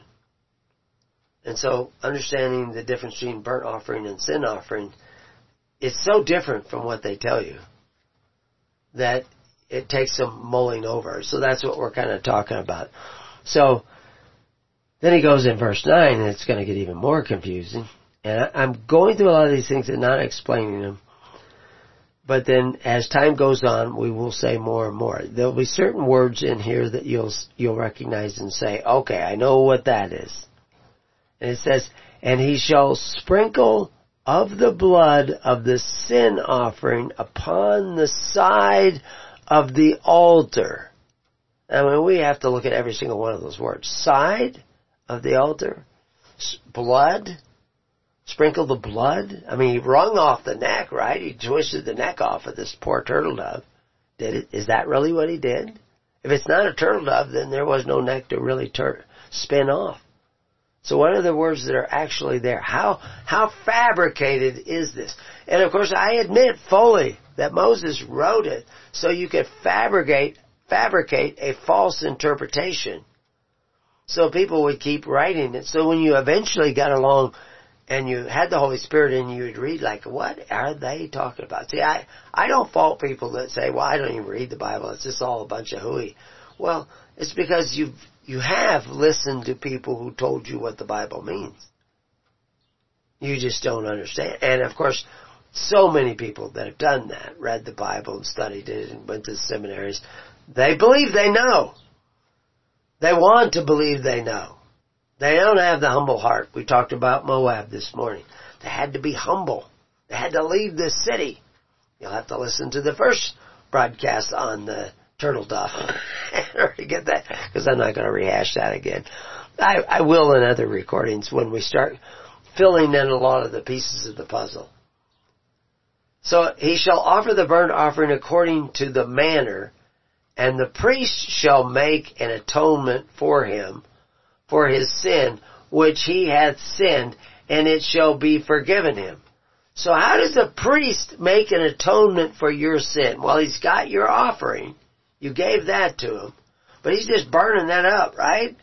So how does he make an atonement? See, if you went, you lied about something, or you repeated something that you didn't even know was a lie, it ended up being a lie, it injured somebody, you could go and you say, look, I injured you, I'm sorry, I'm going to give you this turtle dove. No, I'm going to try to make amends. And you can still do that. But Moses is saying that, you, by injuring that individual of society who are all bound together in the singularity of monotheism. Now I'm throwing in those words there, and you if you fill in the definitions you already have, you're probably going to miss it. But, if you injure one person in a band of brothers, you injure one brother, you've injured all of them. So, if you injured one and you go and you make amends to him, have you really made amends to all? Have you really done atonement to all? Not really. So the priest is receiving whatever it is that you are actually giving, whether it's a she-goat or a ram or a lamb or a heifer or a dove. And he's going to offer it. He's going to give it Because that's what offering means, to give. To whom? To whoever needs it in society. Because your actions, this is where spirituality, true spirituality comes in. Your actions of either sloth or malevolence have injured all of society. So if you just help out that individual, especially you personally go to him and help him out, I mean, you certainly should go and apologize. But maybe he's dead. Maybe it's something you did a long time ago. Maybe he's moved away. You don't even know where he's at. But now you know you injured that person. Now you know it was an injury to that person. So now you have to make recompense. You have to pay reparations. But according to God's plan. How do you do that? Do you send a check to the federal government and they decide who deserves to get your reparations? No. Because the federal government doesn't operate in faith, hope, and charity. It operates by force, fear, and fealty. It's the government of Egypt. It's the government of Babylon. It operates with legal charity, which is a charity that is based on forcing the contributions of the people. So you have to establish a priest class that is men of charity, men who care about, and men who walk in, I mean, they give you you go read Timothy and Titus and everything, they tell you what you're looking for. But now you also know that their job is not to be your psychiatrist or your counselor or your spiritual guide in the underworld. They're supposed to be men of charity that take care of the needy of society through pure religion, through fervent charity. And so, and of course, you get to pick which priest you want to go to, what ministry you want to go to. So the responsibility is back on you. Well, is it James MacArthur I mentioned this morning? I wonder. Is that what his name is? Seems like a nice guy. He's more right on about, and very courageous in some of the things he says. A lot closer than a lot of other ministers. But I'm not sure he gets it yet. And that's what I was saying in the morning program. So if he ends up listening to the morning program, he can also listen to this because I just mentioned him again. But I don't know. It seems like, if there's a scene in the Bible where a Pharisee comes to Jesus at night in secret. And he's talking to Jesus. They also do it in the daytime. But he's talking to Jesus, and Jesus says to one of them, he says, and it may be the same one for all I know, I don't know. He says that you're not far from the kingdom. Because he got a lot of things right. He doesn't have it all right. But that's why he's there. He was willing to humble himself and go listen. And he probably was one of the Pharisees who was defending Christ in the Sanhedrin. But he probably got into trouble for it. He may have ended up being one of the 144,000. At least, I shouldn't say 144. He may have ended up being one of the 120 in the upper room. I don't know. There is a list. There's actually two lists out there of the people they believe were the 120 in the upper room. I mean, I'm not going to say their gospel or anything. It's an interesting list. It's interesting who's on the one list and not on the other list. And then, but it's even more interesting when you study the individuals, because some of them we know of. We don't know everything of them, but we know something of them. But he could be one of those. I don't know. Is he humble enough to see what he's been missing? Because I tell you, if he starts preaching the full gospel, the whole truth of the gospel of the kingdom, that's going to put a strain on the roll number in his church. But maybe God wants him to do that. Maybe God has put him in the place that he's in so that he'll have the opportunity in his bully pulpit to tell the people the whole truth. And pray that they see the truth and accept the ways of Christ and repent. Because he's going to find out, if he listens to this show and start listening to some of the others, he's going to find out what he's been missing. And will he have the humility? I hope he does. But he will only have it if he lets God write upon his heart and upon his mind. And he will cause quite a stir because he's well known, well respected by a lot of people. And I'm sure some of the people that were in the forum that I talked about in the morning show will not go along with this. I'm not going to say which one. I can't name names because I can't remember names. So anyway, so we see these. You bring it to the priest, and the priest shall take his handful of it, even the memorial thereof. Oh, we should go back and read because there's another verse. So we'll skip that. We'll go back and read. There was the second for a burnt offering, according to the manner of the priest, shall make an atonement. So we got that in 10. In verse 11, but if he be not able to bring 2 turtle doves, and there's where you have that same word again, torim, or 2 young pigeons, then he that sins shall bring for his offering the 10th part of an ephah of fine flour for a sin offering. He shall put no oil upon it, neither shall he put any frankincense thereon, for it is a sin offering. Now there's a whole reason for that. Frankincense, what does that represent? What does oil represent? And why a sin offering? That you don't add the oil. Because what does the oil represent? I mean, generally speaking, oil has to do with anointing of the Holy Spirit. This is a sin offering. You've done somebody wrong, and you're making a recompense by giving to a man of charity that you trust, that is probably part of a network of tens, hundreds, and thousands, and you're trusting that he will take those funds and use them in a good way that will strengthen somebody who actually needs help. You're funding the social welfare system of the kingdom of God. And so you're making a sacrifice, and that's between you and God, what it is, what the amount is. But they're giving you hints as to how to do this. But you're not supposed to put oil on it because it's a sin offering. So what's the distinction? And so I only point it out so that eventually when the pieces start, you're going to have to go home and pray about it, meditate upon it, and then figure out what does it mean. So in verse 12 he says, then shall he bring it to the priest, and the priest shall take his handful of it, even a memorial thereof, and burn it on the altar.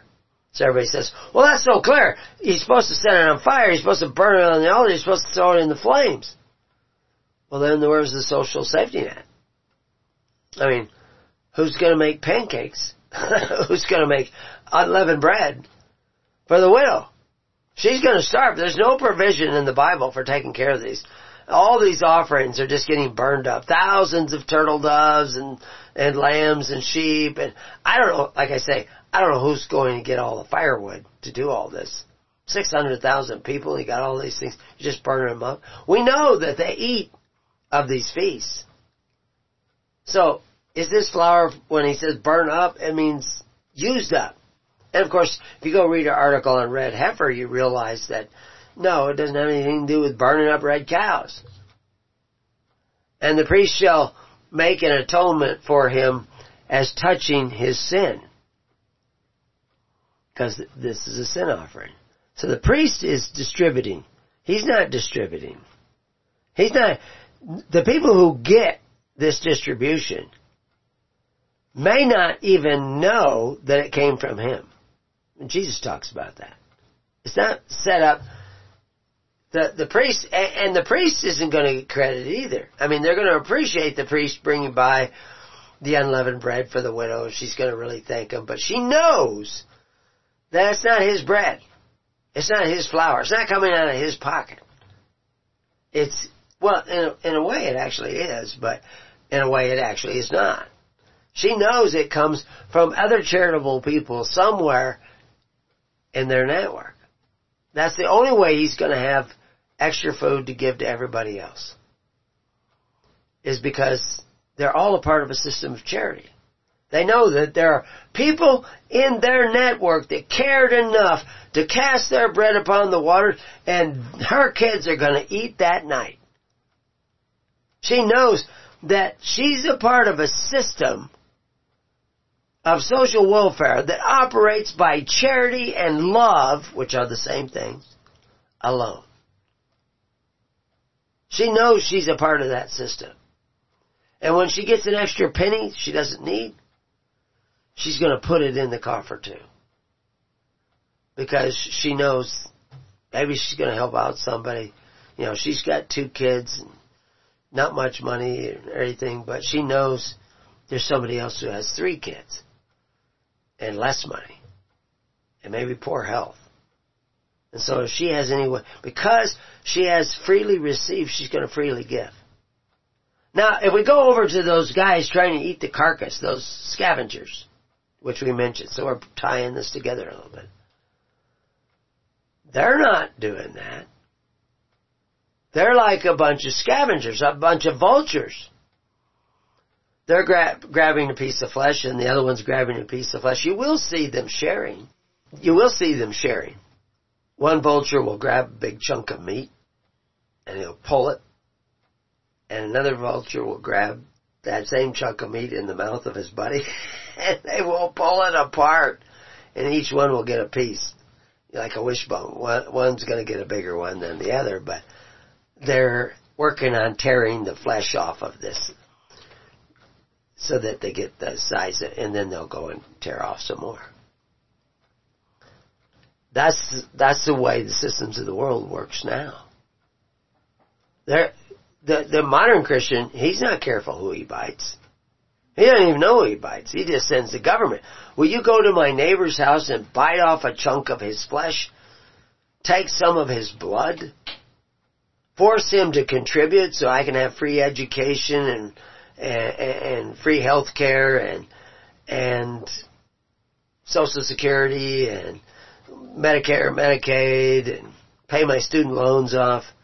Go to my neighbor and bite a chunk of his flesh so that you will have the funds to do that. You know what that's going to do? That's going to turn the citizenry of such a nation into perfect savages. They're going to be vultures. They're going to want to tear at the flesh that's laid out before them. They will want to tear and eat, the shark who shows the blood, what was it? Finding Nemo, where the shark smells the blood and then his blood. And then all the sharks will go after him. So, yeah, because you're all biting one another. And of course that's what's happening in America. People have been biting one another. That was another thing I shared on Facebook. My Facebook is basically, I have a certain family deal, but if anybody just about who's a part of the network can join my Facebook. If I find out you're not a part of the network and you're on my Facebook and I don't know who you are, I'll probably ban you. But I don't have that many people following. But if you want to follow the ways of God, you can join that. You can join Facebook. We have a page, His Holy Church Facebook page too. And you can join that. And then share it with others. But you really need to join the network. Join a congregation. We just had a congregation start in Idaho. If you're in Idaho, get a hold of it. You get on the Oregon group, because that includes Idaho, and say, I want to join the congregation in Idaho. And somebody will put you in touch with the congregation in Idaho. Because they're from Coeur d'Alene down to Sanders. And I think they actually have one guy who's over there on the border between Washington and Idaho. It's hard for me to keep track of everybody, which is why we're doing a network I don't have to keep track of everybody. I keep track of 10 guys. They keep track of 100, and they keep track of 1,000, and then it makes it really hard for the government to keep track of us. Not that we're doing anything wrong. You'll actually find people in government who are sympathetic to what we're doing. And they're there. And they're great. And maybe they'll join. See, the fact is you can join these networks, and we're not dependent upon the internet. We don't want to be. We don't want to depend on cell phones. We're actually looking at other alternative ways of communicating. Lots of different ways. I won't mention them here. But, we're not starting a revolution of violence. We're starting a revolution of love and caring. Real love and caring. Not emotional love and caring, but actual caring for one another. So anyway, we've looked at verse 13. And at least we began it. The priest makes this atonement for him as touching his sin, and that he hath sinned in one of these, and it shall be forgiven him. And the remnant shall be the priest's as a meat offering, whatever's left over. Because, now, if you understand, the priest, this ends up, and right now, with most of our ministers, it's not a full-time job. It is pretty much a full-time job with me. But I have at least 2 or 3 full-time jobs. So I do a lot of overtime. But a meat offering shall be the priest's possessive as a meat offering. So he can eat of it. And it actually can also become a part of the Heave offering, too, which we've explained and we'll explain more. Because Heave offering is going to be really important in the future. But what makes the Heave offering so important to the individual is when the Heave offering becomes a wave offering. Which 99% of the people who could even know that it mentions a Heave offering and a wave offering in the Bible have no idea what those things really are all about. Certainly not Sam Harris. Because Sam Harris thinks a goat is a goat is a goat. Probably thinks a meat offering is a meat offering is a meat offering. And a meat offering isn't even meat. It could be a meat offering for a vegetarian. But anyway, 14. And the Lord spake unto Moses, saying. So now this is really a different section. It's still part of this same chapter, but he's saying, if a soul commit a trespass and sin through ignorance in the holy things of the Lord, then he shall bring for his trespass unto the Lord a ram without blemish out of the flock, with thy estimation by shekel of silver after the shekel of the sanctuary for the trespass offering.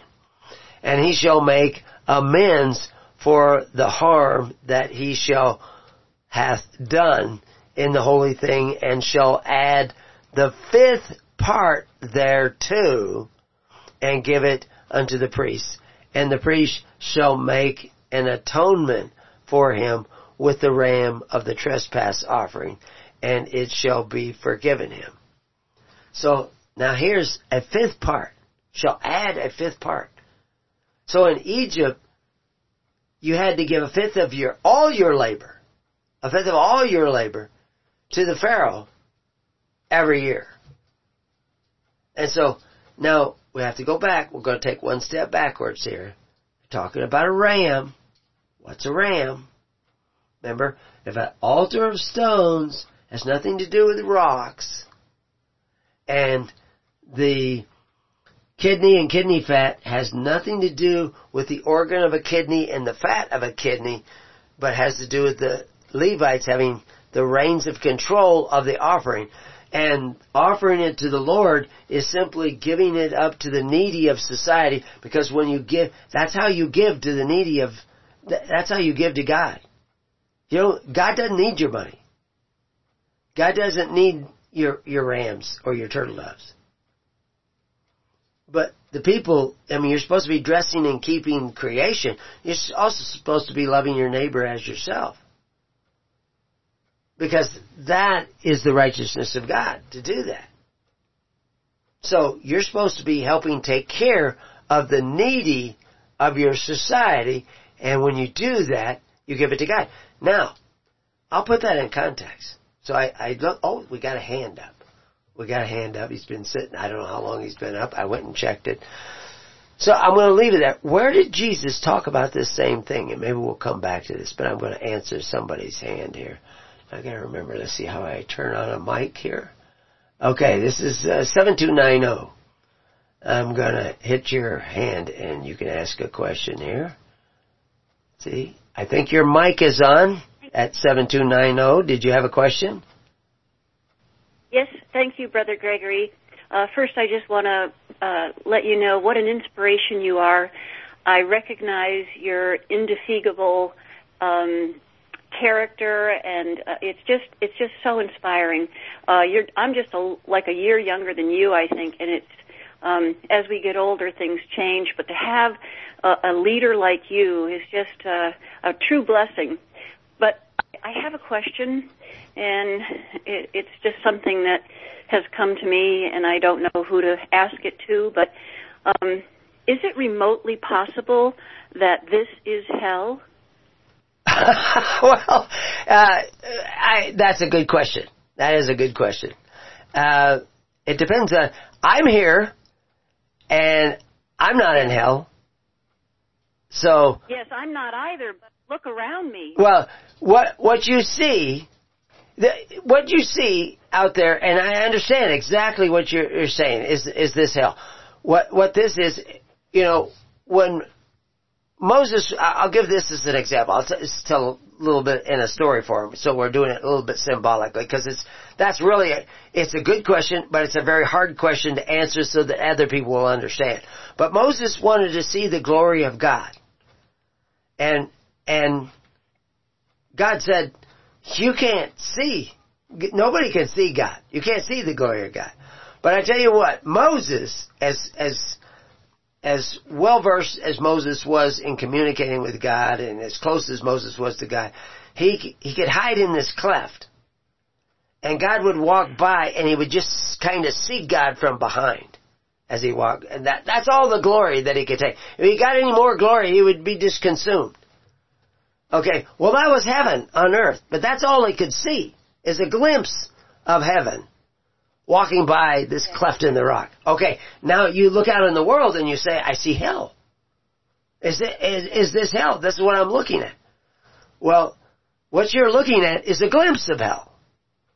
Like, and because you're listening to us and because you have eyes to see and ears to hear, you're seeing that the more I look, the more I hear this, and the more I look out at the world, I said, man, the world is in a lot of trouble. It's like hell on earth. You're not far from being right. In a way, when you're not far from being right, to some degree you're right. That's another way of putting it. But you're only looking at a glimpse of it. So you think it's bad here? No, it's a lot worse than hell. But then hell's not really a place. It's a dimension. So in one sense it is a place. I don't want people to think that somewhere there's a big pit. If we find it, like it's west of Eden or something. But it's another dimension. And when you die, your soul is going to be drawn to hell or it's going to be drawn to heaven. If it's drawn to heaven, you have no power over it. It's drawn. Right. And even Moses, as good as Moses was, evil came to contend for his soul. That's what it says, that it was like fighting over his soul. But there was somebody to advocate for Moses, so it didn't win. You want somebody to be advocating for you as well. But I don't want people to worry about tomorrow and an afterlife and all that stuff. Heaven is in the moment. Hell is in the moment. And every moment we have a choice to choose heaven, to go the ways of heaven, to go the ways of righteousness. And what we've been talking about is people that were dealing with these issues in a real way. They had a much clearer understanding of what Moses was talking about at that time, because Moses was right there. Caleb was right there. Other guys were right there. Guys, the Sanhedrin, the 70, were right there. And they had they were out, once the Holy Spirit descended upon them, they were able to explain a lot of things that a lot of people today aren't getting. Nobody's kind of sharing it with them. There's very few. The laborers are few. Always going to be the case. But the fact is this is your journey. And I'm on my journey. And God willing, our journeys will overlap and complement one another and be instrumental in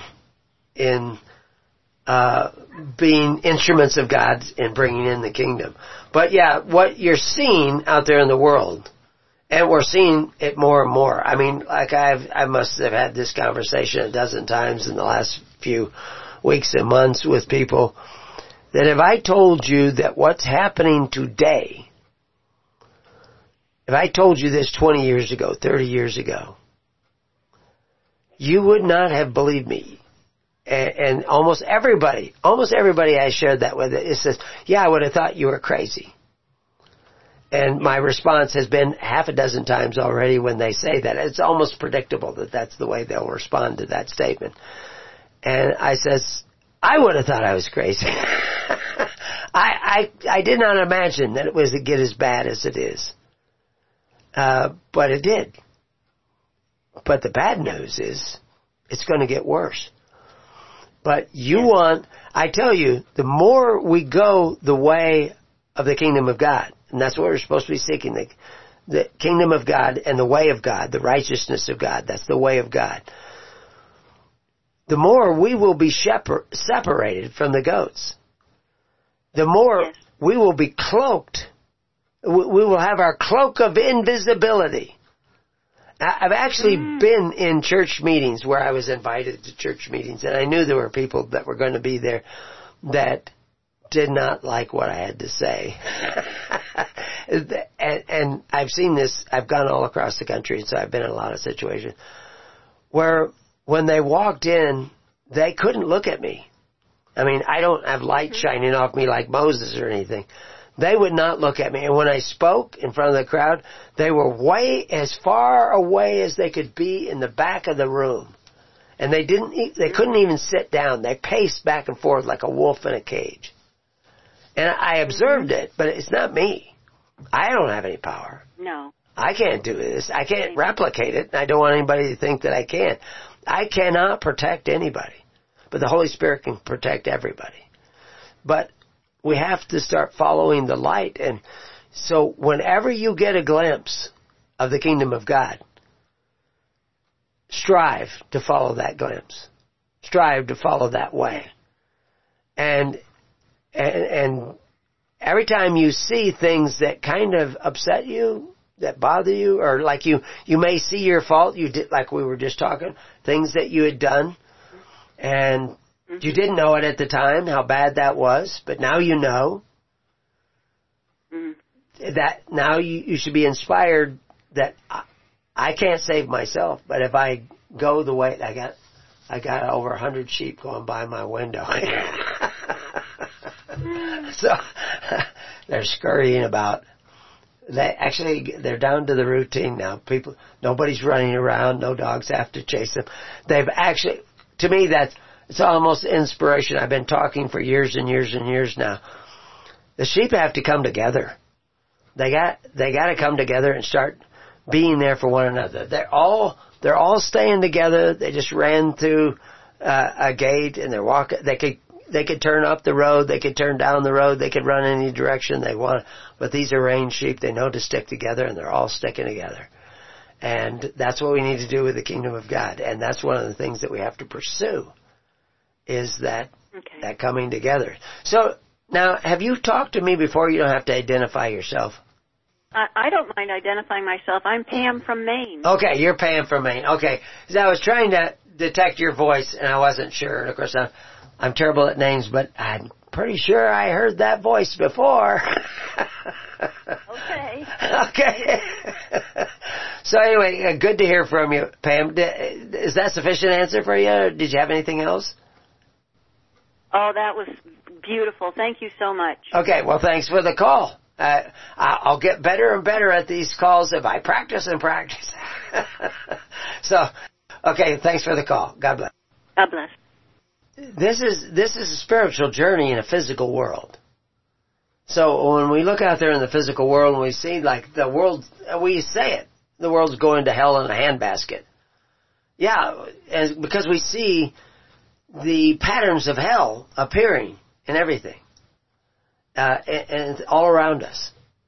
And we see people in the self-destruct mode. Suicides are up, skyrocketing.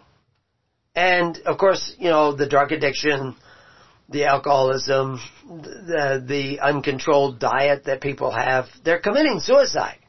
They won't do it with a gun or with a rope or any of those things. They're still committing suicide. And you'll find it all over Europe. And so if you actually could count all those people, too, amongst the suicides, the number is astronomical. And, of course, our birth rate is dropping away rapidly. I know all kinds of... I just got several reports of people that are dying of blood clots, of heart attacks, of cancers. They didn't just get one cancer. They got a bunch of cancers. Fully vaccinated. They got a bunch of cancers. Now they had all kinds of, not necessarily health issues. They have had some health issues, but they have poor diet. And you can't convince them that they need to change their diet. But the ultimate diet that you need to increase in your life is to eat of the tree of life. And if the poor diets that you see in people, the abuse of their bodies, the drug addiction, the alcohol addiction that you see out there in the world is a symptom that they're not eating of the tree of life. They're eating of the tree of knowledge. And this is one of the most difficult things in my job, is that I'm to give you that knowledge that everybody lacks, yea, but for the lack of knowledge. But the knowledge that I want to give you is not information. It's the knowledge of God. And if I'm talking to you over the radio, I'm only giving you the knowledge, I'm talking about turtledoves and tavs and vavs and yods and mems and these letters and all these symbols and what they really mean. And I'm attacking your delusions. But I try to do it with funny stories at times and a light heart, because I'm not trying to punish you. I'm not trying to hurt you. I'm not trying to take away your life vest, but I want you to learn to swim. I want you to learn to be at home in the waters, the unrelenting waters of righteousness. And in order to do that, you have to see the unrighteousness. And this is what they're talking about in Leviticus. We're not going to get very far in, because I got several of these, but I think it's really good. I'm actually putting these pages together on the fly while we're doing the program.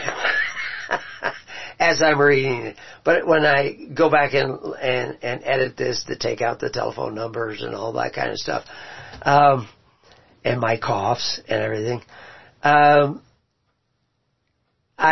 will, when I go through this, I will add more and more links to this and put it together more and more so that all the pieces will, well, not all the pieces, but enough of the pieces will be there so that if people have questions about certain things, and why do they keep saying young pigeon? What is a ram? I was going to address the ram thing several times, but I just haven't had the time to do it.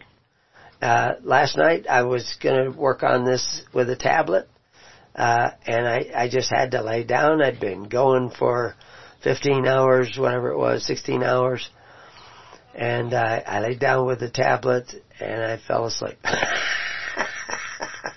But I was up at 5, or a little bit before, and I got a lot of it done. The tablet was right there, and so I just propped myself up and made most of the changes that I needed to make before we did the morning program. And now this one I was going to come in here, but then I had people coming and like I've shared some of the stories that came to me, I thought it was interesting that they were offered $125 per diem a day to become an activist. Well, you're a mercenary. You're not an activist. And it's all tax-free. And you're talking busloads of people getting $125 a day to ride on these buses and go through bricks through windows and be guaranteed that you're not going to go to jail, nothing's going to happen to you, because they've already spent hundreds, millions and millions of dollars to get DAs in all these major cities like Portland and in California. They will not prosecute you. And I joked about that case of the person who stole the purse, $600, that case, that's 30 years old now. He stole $600. But now, you hear all these stores closing in different cities, and they're targeting the cities. And the stores are closing because a shoplifter can come in, if he steals under $700, they can't prosecute him. They won't prosecute him. He can walk out of the store with $600 worth of merchandise, and he's not going to get into trouble. It's only $600. So does that count if you steal a purse from a lady? How much did you have in the purse? $600. Sorry, we can't prosecute him. We're not going to arrest him. We're not going to put him. That's a crime of want. Well, when does that become? You can steal $6,000. But what they're doing is cultivating the perfect savages. They're licensing the perfect savages.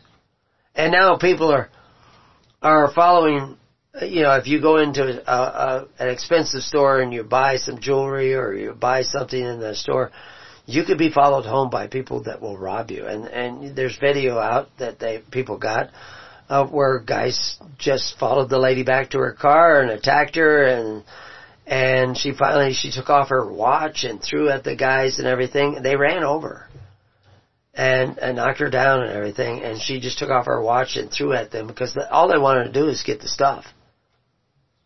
And they do this with impunity, and nobody's doing anything about it.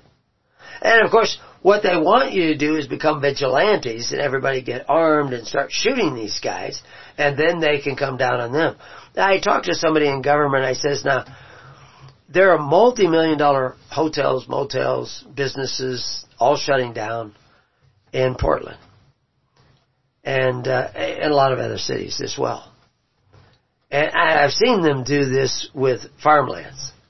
They took the water away from them, the irrigation water that came from dams. They took it away from them, trumped up things, fake things about, some chub minnow and everything.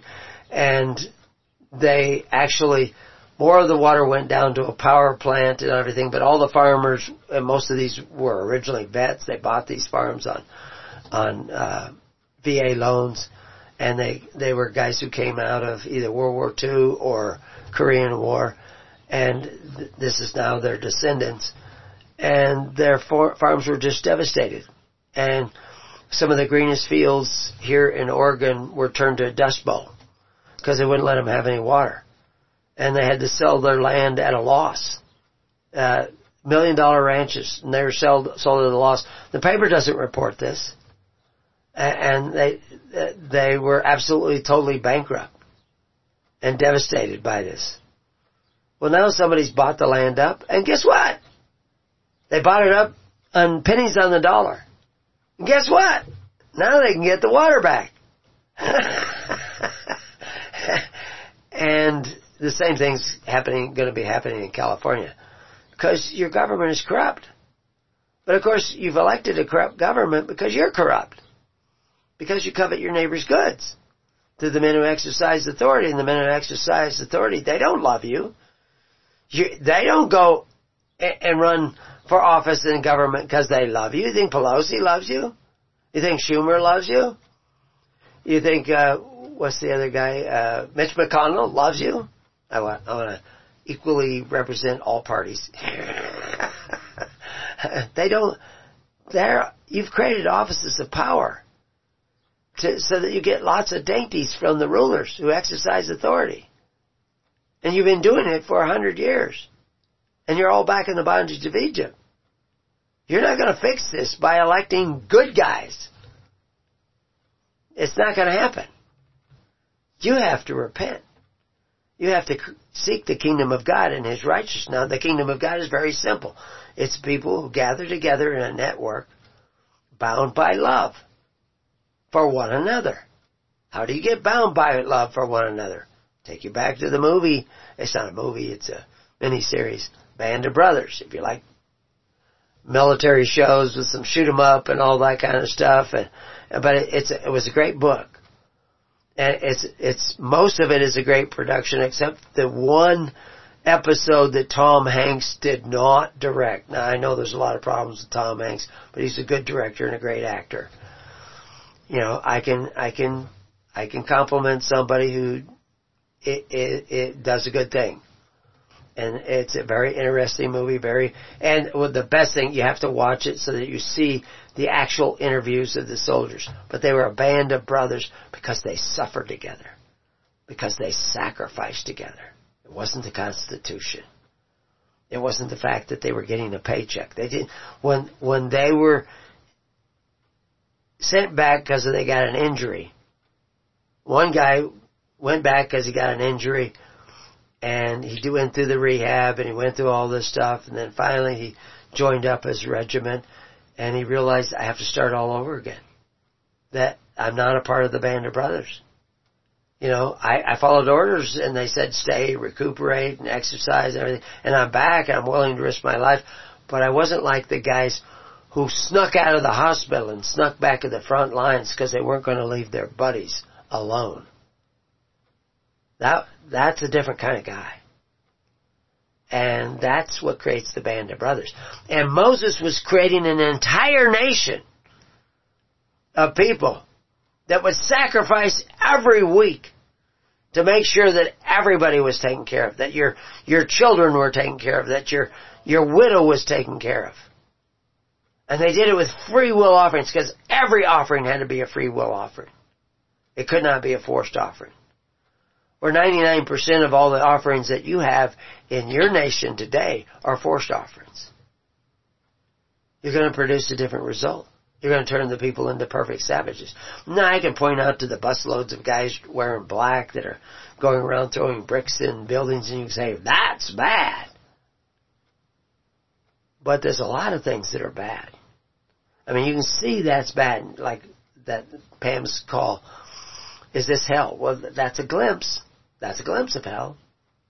Where everybody's throwing bricks and destroying their own. I mean, the black community is destroyed. It wasn't the whole black community. But members of the black community destroyed the black community, destroyed the jobs that were, and the businesses that were owned by black people. They did that to themselves. And you say, that's bad. But what happened to all the black people that were electing people like Maxine Waters? Because she promised them more and more benefits. And now people promising them reparations. Reparations is the death nail. the final nail in their coffin. It's destroying the black community, and we've talked about that a lot of times. They are the canary in your coal mine. This is the way the world is going. And you're either going that way, or you're going the other way. All roads lead to Rome. All roads lead to Babylon. All roads lead to the kingdom of heaven. But it's about direction. So if you're not in a congregation, join the network, find somebody, find a congregation as close to you. This is your criteria. As close to you geographically as can be. They don't have to be, everybody doesn't have to be perfect. Everybody doesn't have to be saints. If you're looking for a congregation of saints, they won't let you in. Because none of us are saints. But you're looking to gather with somebody and start learning to care about the good, the bad, and the ugly. And you're just starting to awaken care in your heart and your mind. And that will open up a door instead of the pit that we talked about this morning. You have to, like Moab, you go back, listen to the morning show where I talked about Moab. And you had to leave the city, and I don't mean to actually physically leave the city you were in, but leave your dependence upon the city and the civil society, and began to create the sacred society of Christ that operates by faith, hope, and charity, that follows the way of Christ. And somebody asked me, what's your vision for this or that, or the property out there, the church property out there? It's not my vision. It's God's vision. I have an inkling. I didn't tell him any details or anything, but they're not my details. I did tell him that the way you do this is moment by moment. God's not going to say, okay, this is what I want you doing for the next 20 years. God's going to say what I want you to do today. What I want you to do with this individual. What I want you to do in this situation. And He's going to guide you with a spiritual compass. But for you to read that spiritual compass, you've got to be listening to God. And He's telling you little things during this program. Little things clicked with you. You may have remembered things in your past when I mentioned trespass offerings and atonement. And it shall be forgiven him. Forgiven him by who? I mean, the guy he hurt doesn't even know he did it. You know.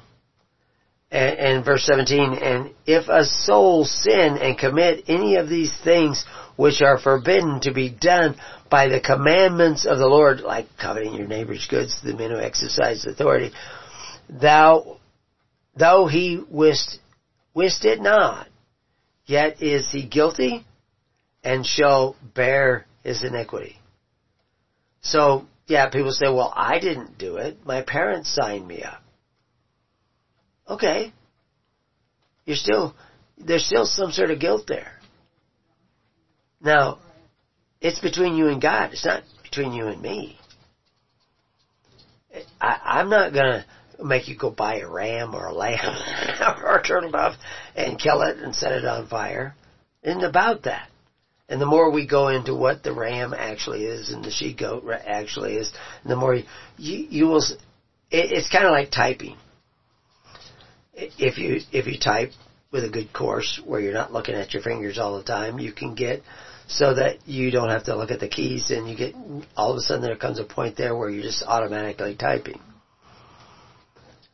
And then you'll read, once you start understanding some of the passages we just went through, then when you read it, you'll know. Oh, altars. Okay, I got it. Excuse me. Altars. I got it. Religion. I got it. Breaches. I got it. I understand these words. Sin offering. Meat offering. Heave offering. Wave offering. And then with more and more of those pieces of the puzzle, you'll see the structure. Now, everybody doesn't have to see the structure, but everybody has to learn to love one another. And everyone has to forgive one another. Which brings me to verse 18. And he shall bring a ram without blemish out of the flock with thy estimation for a trespass offering unto the priest. And the priest shall make an atonement for him concerning his ignorance wherein he erred and wist it not, and it shall be forgiven him. We saw that up in verse 16. And it shall be forgiven him. It is a trespass offering, and he hath certainly trespassed against the Lord.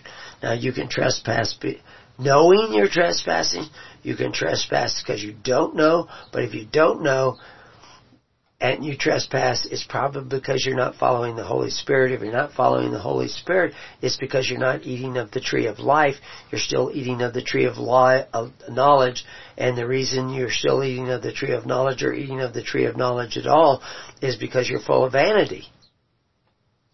And evil will play to that vanity and speak great swelling words and create churches where you get all kinds of good feelings because we're doing this right. And of course, there are other guys, in that Strange Fire conference that the guy sent me the video of that included, I think, James MacArthur. They were showing crazy stuff. They were showing videos of crazy stuff that is really nothing to do with Christ. Nothing at all to do with Christ in some situations. It's actually, it's hypnotic. It's delusional. And it's emotional. And you can say it's pagan. But what really makes it pagan and idolatry is that all those people, probably the man, are engaged in covetous practices. And what you're seeing is the bizarre behavior that you're seeing. They're flailing around or jumping around or singing around. They're just burning up energy and everybody's feeding on one another. But that is a symptom of the fact that everybody's already feeding on one another through the system of social welfare based on men who exercise authority and take away from your neighbor so that you can have free stuff and take care of your parents and have Medicare, Medicaid, and all these other things. If those other pastors that were in that Strange Fire conference, because they see this emotionalism as strange fire. But there's emotionalism in their own system. And yeah, they have some good doctrines that they mention. But if it's not the whole doctrines of Christ, it falls short of Christ. And so, Mr. MacArthur needs to see that. And everybody that he preaches to needs to see that. And it's up to him to share it with them. But it's up to God to show him how to do that. And it will change things, to say the least. And, I mean, when Christ brought the whole truth, they crucified him. So, and he said the same for his apostles. And so the more you stand on the side of Christ, the more you're not going to be liked. So, anyway, we got to Leviticus 5. And it's not really complicated, but there's layers to it. Actually, one of the ministers said that it was fascinating listening this morning. And to fascinate him, he's a really smart guy. Fascinate him is a big deal. He found it interesting anyway. Well, I hope when we go through Leviticus 12, Leviticus 14, Leviticus 15, and then number 6, and there's a couple others. Jeremiah 8:7 and Genesis have the same spelling for the word that they translate turtle dove. They translated turtle dove in Genesis, but the same spelling in Jeremiah 8:7, they just say turtle. Now why they do that is just astounding to me, because it is the Tav-vav-resh. So that should be the same. It's basically the same, but they don't do it. But it's interesting. I think there could be a reason why they do that, but it adds to the confusion, because you're not reading it in the Hebrew. But really what adds to the confusion, we should all know this, is that you're not sitting down in the tens, hundreds, and thousands taking care of one another through faith, hope, and charity. Because that's the Corban of Christ, and the Corban of Christ draws you near the Holy Spirit and the tree of life, and the nearer you get to it, the more you can eat of the tree of life. But be warned that as you start to eat of the tree of life, you will see more and more of the things that you didn't see before that you were doing wrong. But that's the good news, because now you can do something about that. And now I've given you an idea of what you can do about it. Maybe I should share a little bit more about when it talks about this portion. When we were reading in Leviticus 5, down there, one of those last verses, it talks about, they don't translate it, in King James they translate it estimation. And I may do a little bit of study on that, estimations, and put it in here so you can see it. With thy estimation. You're bringing a ram, which isn't always a ram, because a goat is not always a goat, and a ram is not always a ram. But it's without blemish, so it's without ulterior motive, out of the flock, out of your wealth. And according to thy estimation, you give it as a trespass offering unto the priest, so that the priest will have a way of taking care of the needy of your society, so that nobody has to go to FDR, LBJ, Obama, Bill Clinton, or even Trump. They don't have to go to them because we're already taking care of one another through faith, hope, and charity. And that's a reversal of what we've been doing for the last 100 years. But it's in your estimation. And you're forgiven. I can't forgive your sins. I can forgive you of your trespasses against me. But see, this is probably this is one of the most important things to pick up. This is something that people will miss all the time. This idea of forgiven. I study to be a priest. I can't forgive sins. If you sin against me, if you rob me of my time, if you rob me of my purse, you're not going to get much. I can forgive that. But if my purse belongs to God, and you rob me of the purse that's in my pocket, but it belongs to God, you do not want to do that. Ed did that. Ed paid the price. Ed's dead now. I'm not saying that he was struck dead, but before he died, he realized probably that I should have paid him. But he didn't owe me. I gave the debt to God. If the Israelites left Egypt by any other means than by the grace of God, and then the Pharaoh came after them, there would only be their power between them and the might of Pharaoh. But because they left by the great grace of God, by the honor of God, by the glory of God, when the Pharaoh reneged on his promise to let the people go, he came up against God. In the days to come, you're going to need that on your side. You're going to need that provision on your side. Because you're not going to stop what's coming any more than you can stop, the flood of Noah or or a comet that or a meteorite shower that comes out of you can't stop it. You can't do that. You can't stop what's coming. But God can stop it. God can protect you. Remember when we went through Exodus? You can go back and read those chapters and most of those audios up. I have to put a bunch more up there. But the plagues that came, they came to everybody. But the Israelites were spared. They were spared somehow miraculously. They didn't have all the frogs everywhere in their house. That they did help clean up the frogs. And there were crops that were destroyed, but they were often spared. And why is that? And then when they left, that actually saved a lot of Egyptians, because whatever crops had not finished growing were still in there, and they left. And they left with a great deal of wealth. Maybe they said that somebody came with lots of gifts to them, gold and silver, because a lot of Egyptians were saved because they started listening to Moses, and they started saying, this guy knows something. We see this in some of the things that I read when we were going through Exodus, that there were Egyptians that were pleading for the Israelites. Let them go. Don't hurt these people. These people we saw that with people who pled for Jesus. The wife of Pontius Pilate said, don't hurt this man. She was a supporter of Jesus Christ. Both Pontius Pilate and his wife later built churches, were a part of the Christian movement. When he went into exile, he was a part of the Christian movement. He's considered a saint by some of the early Christians.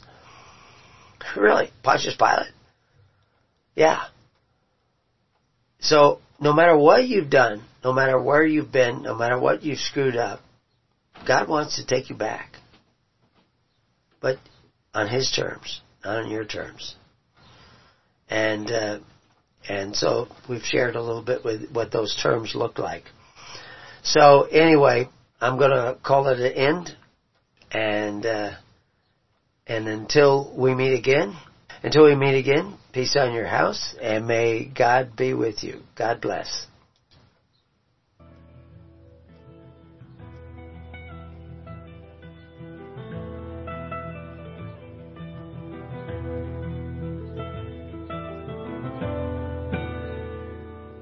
You have been listening to The Keys of the Kingdom with Brother Gregory of His Holy Church. For more information on the educational ministry provided by His Holy Church and Brother Gregory, including services, counseling, lectures, books, and other audio materials, please write to His Church at Summer Lake, Box 10, Summer Lake, Oregon, 97640. You can also find us on the web at www.hisholychurch.net.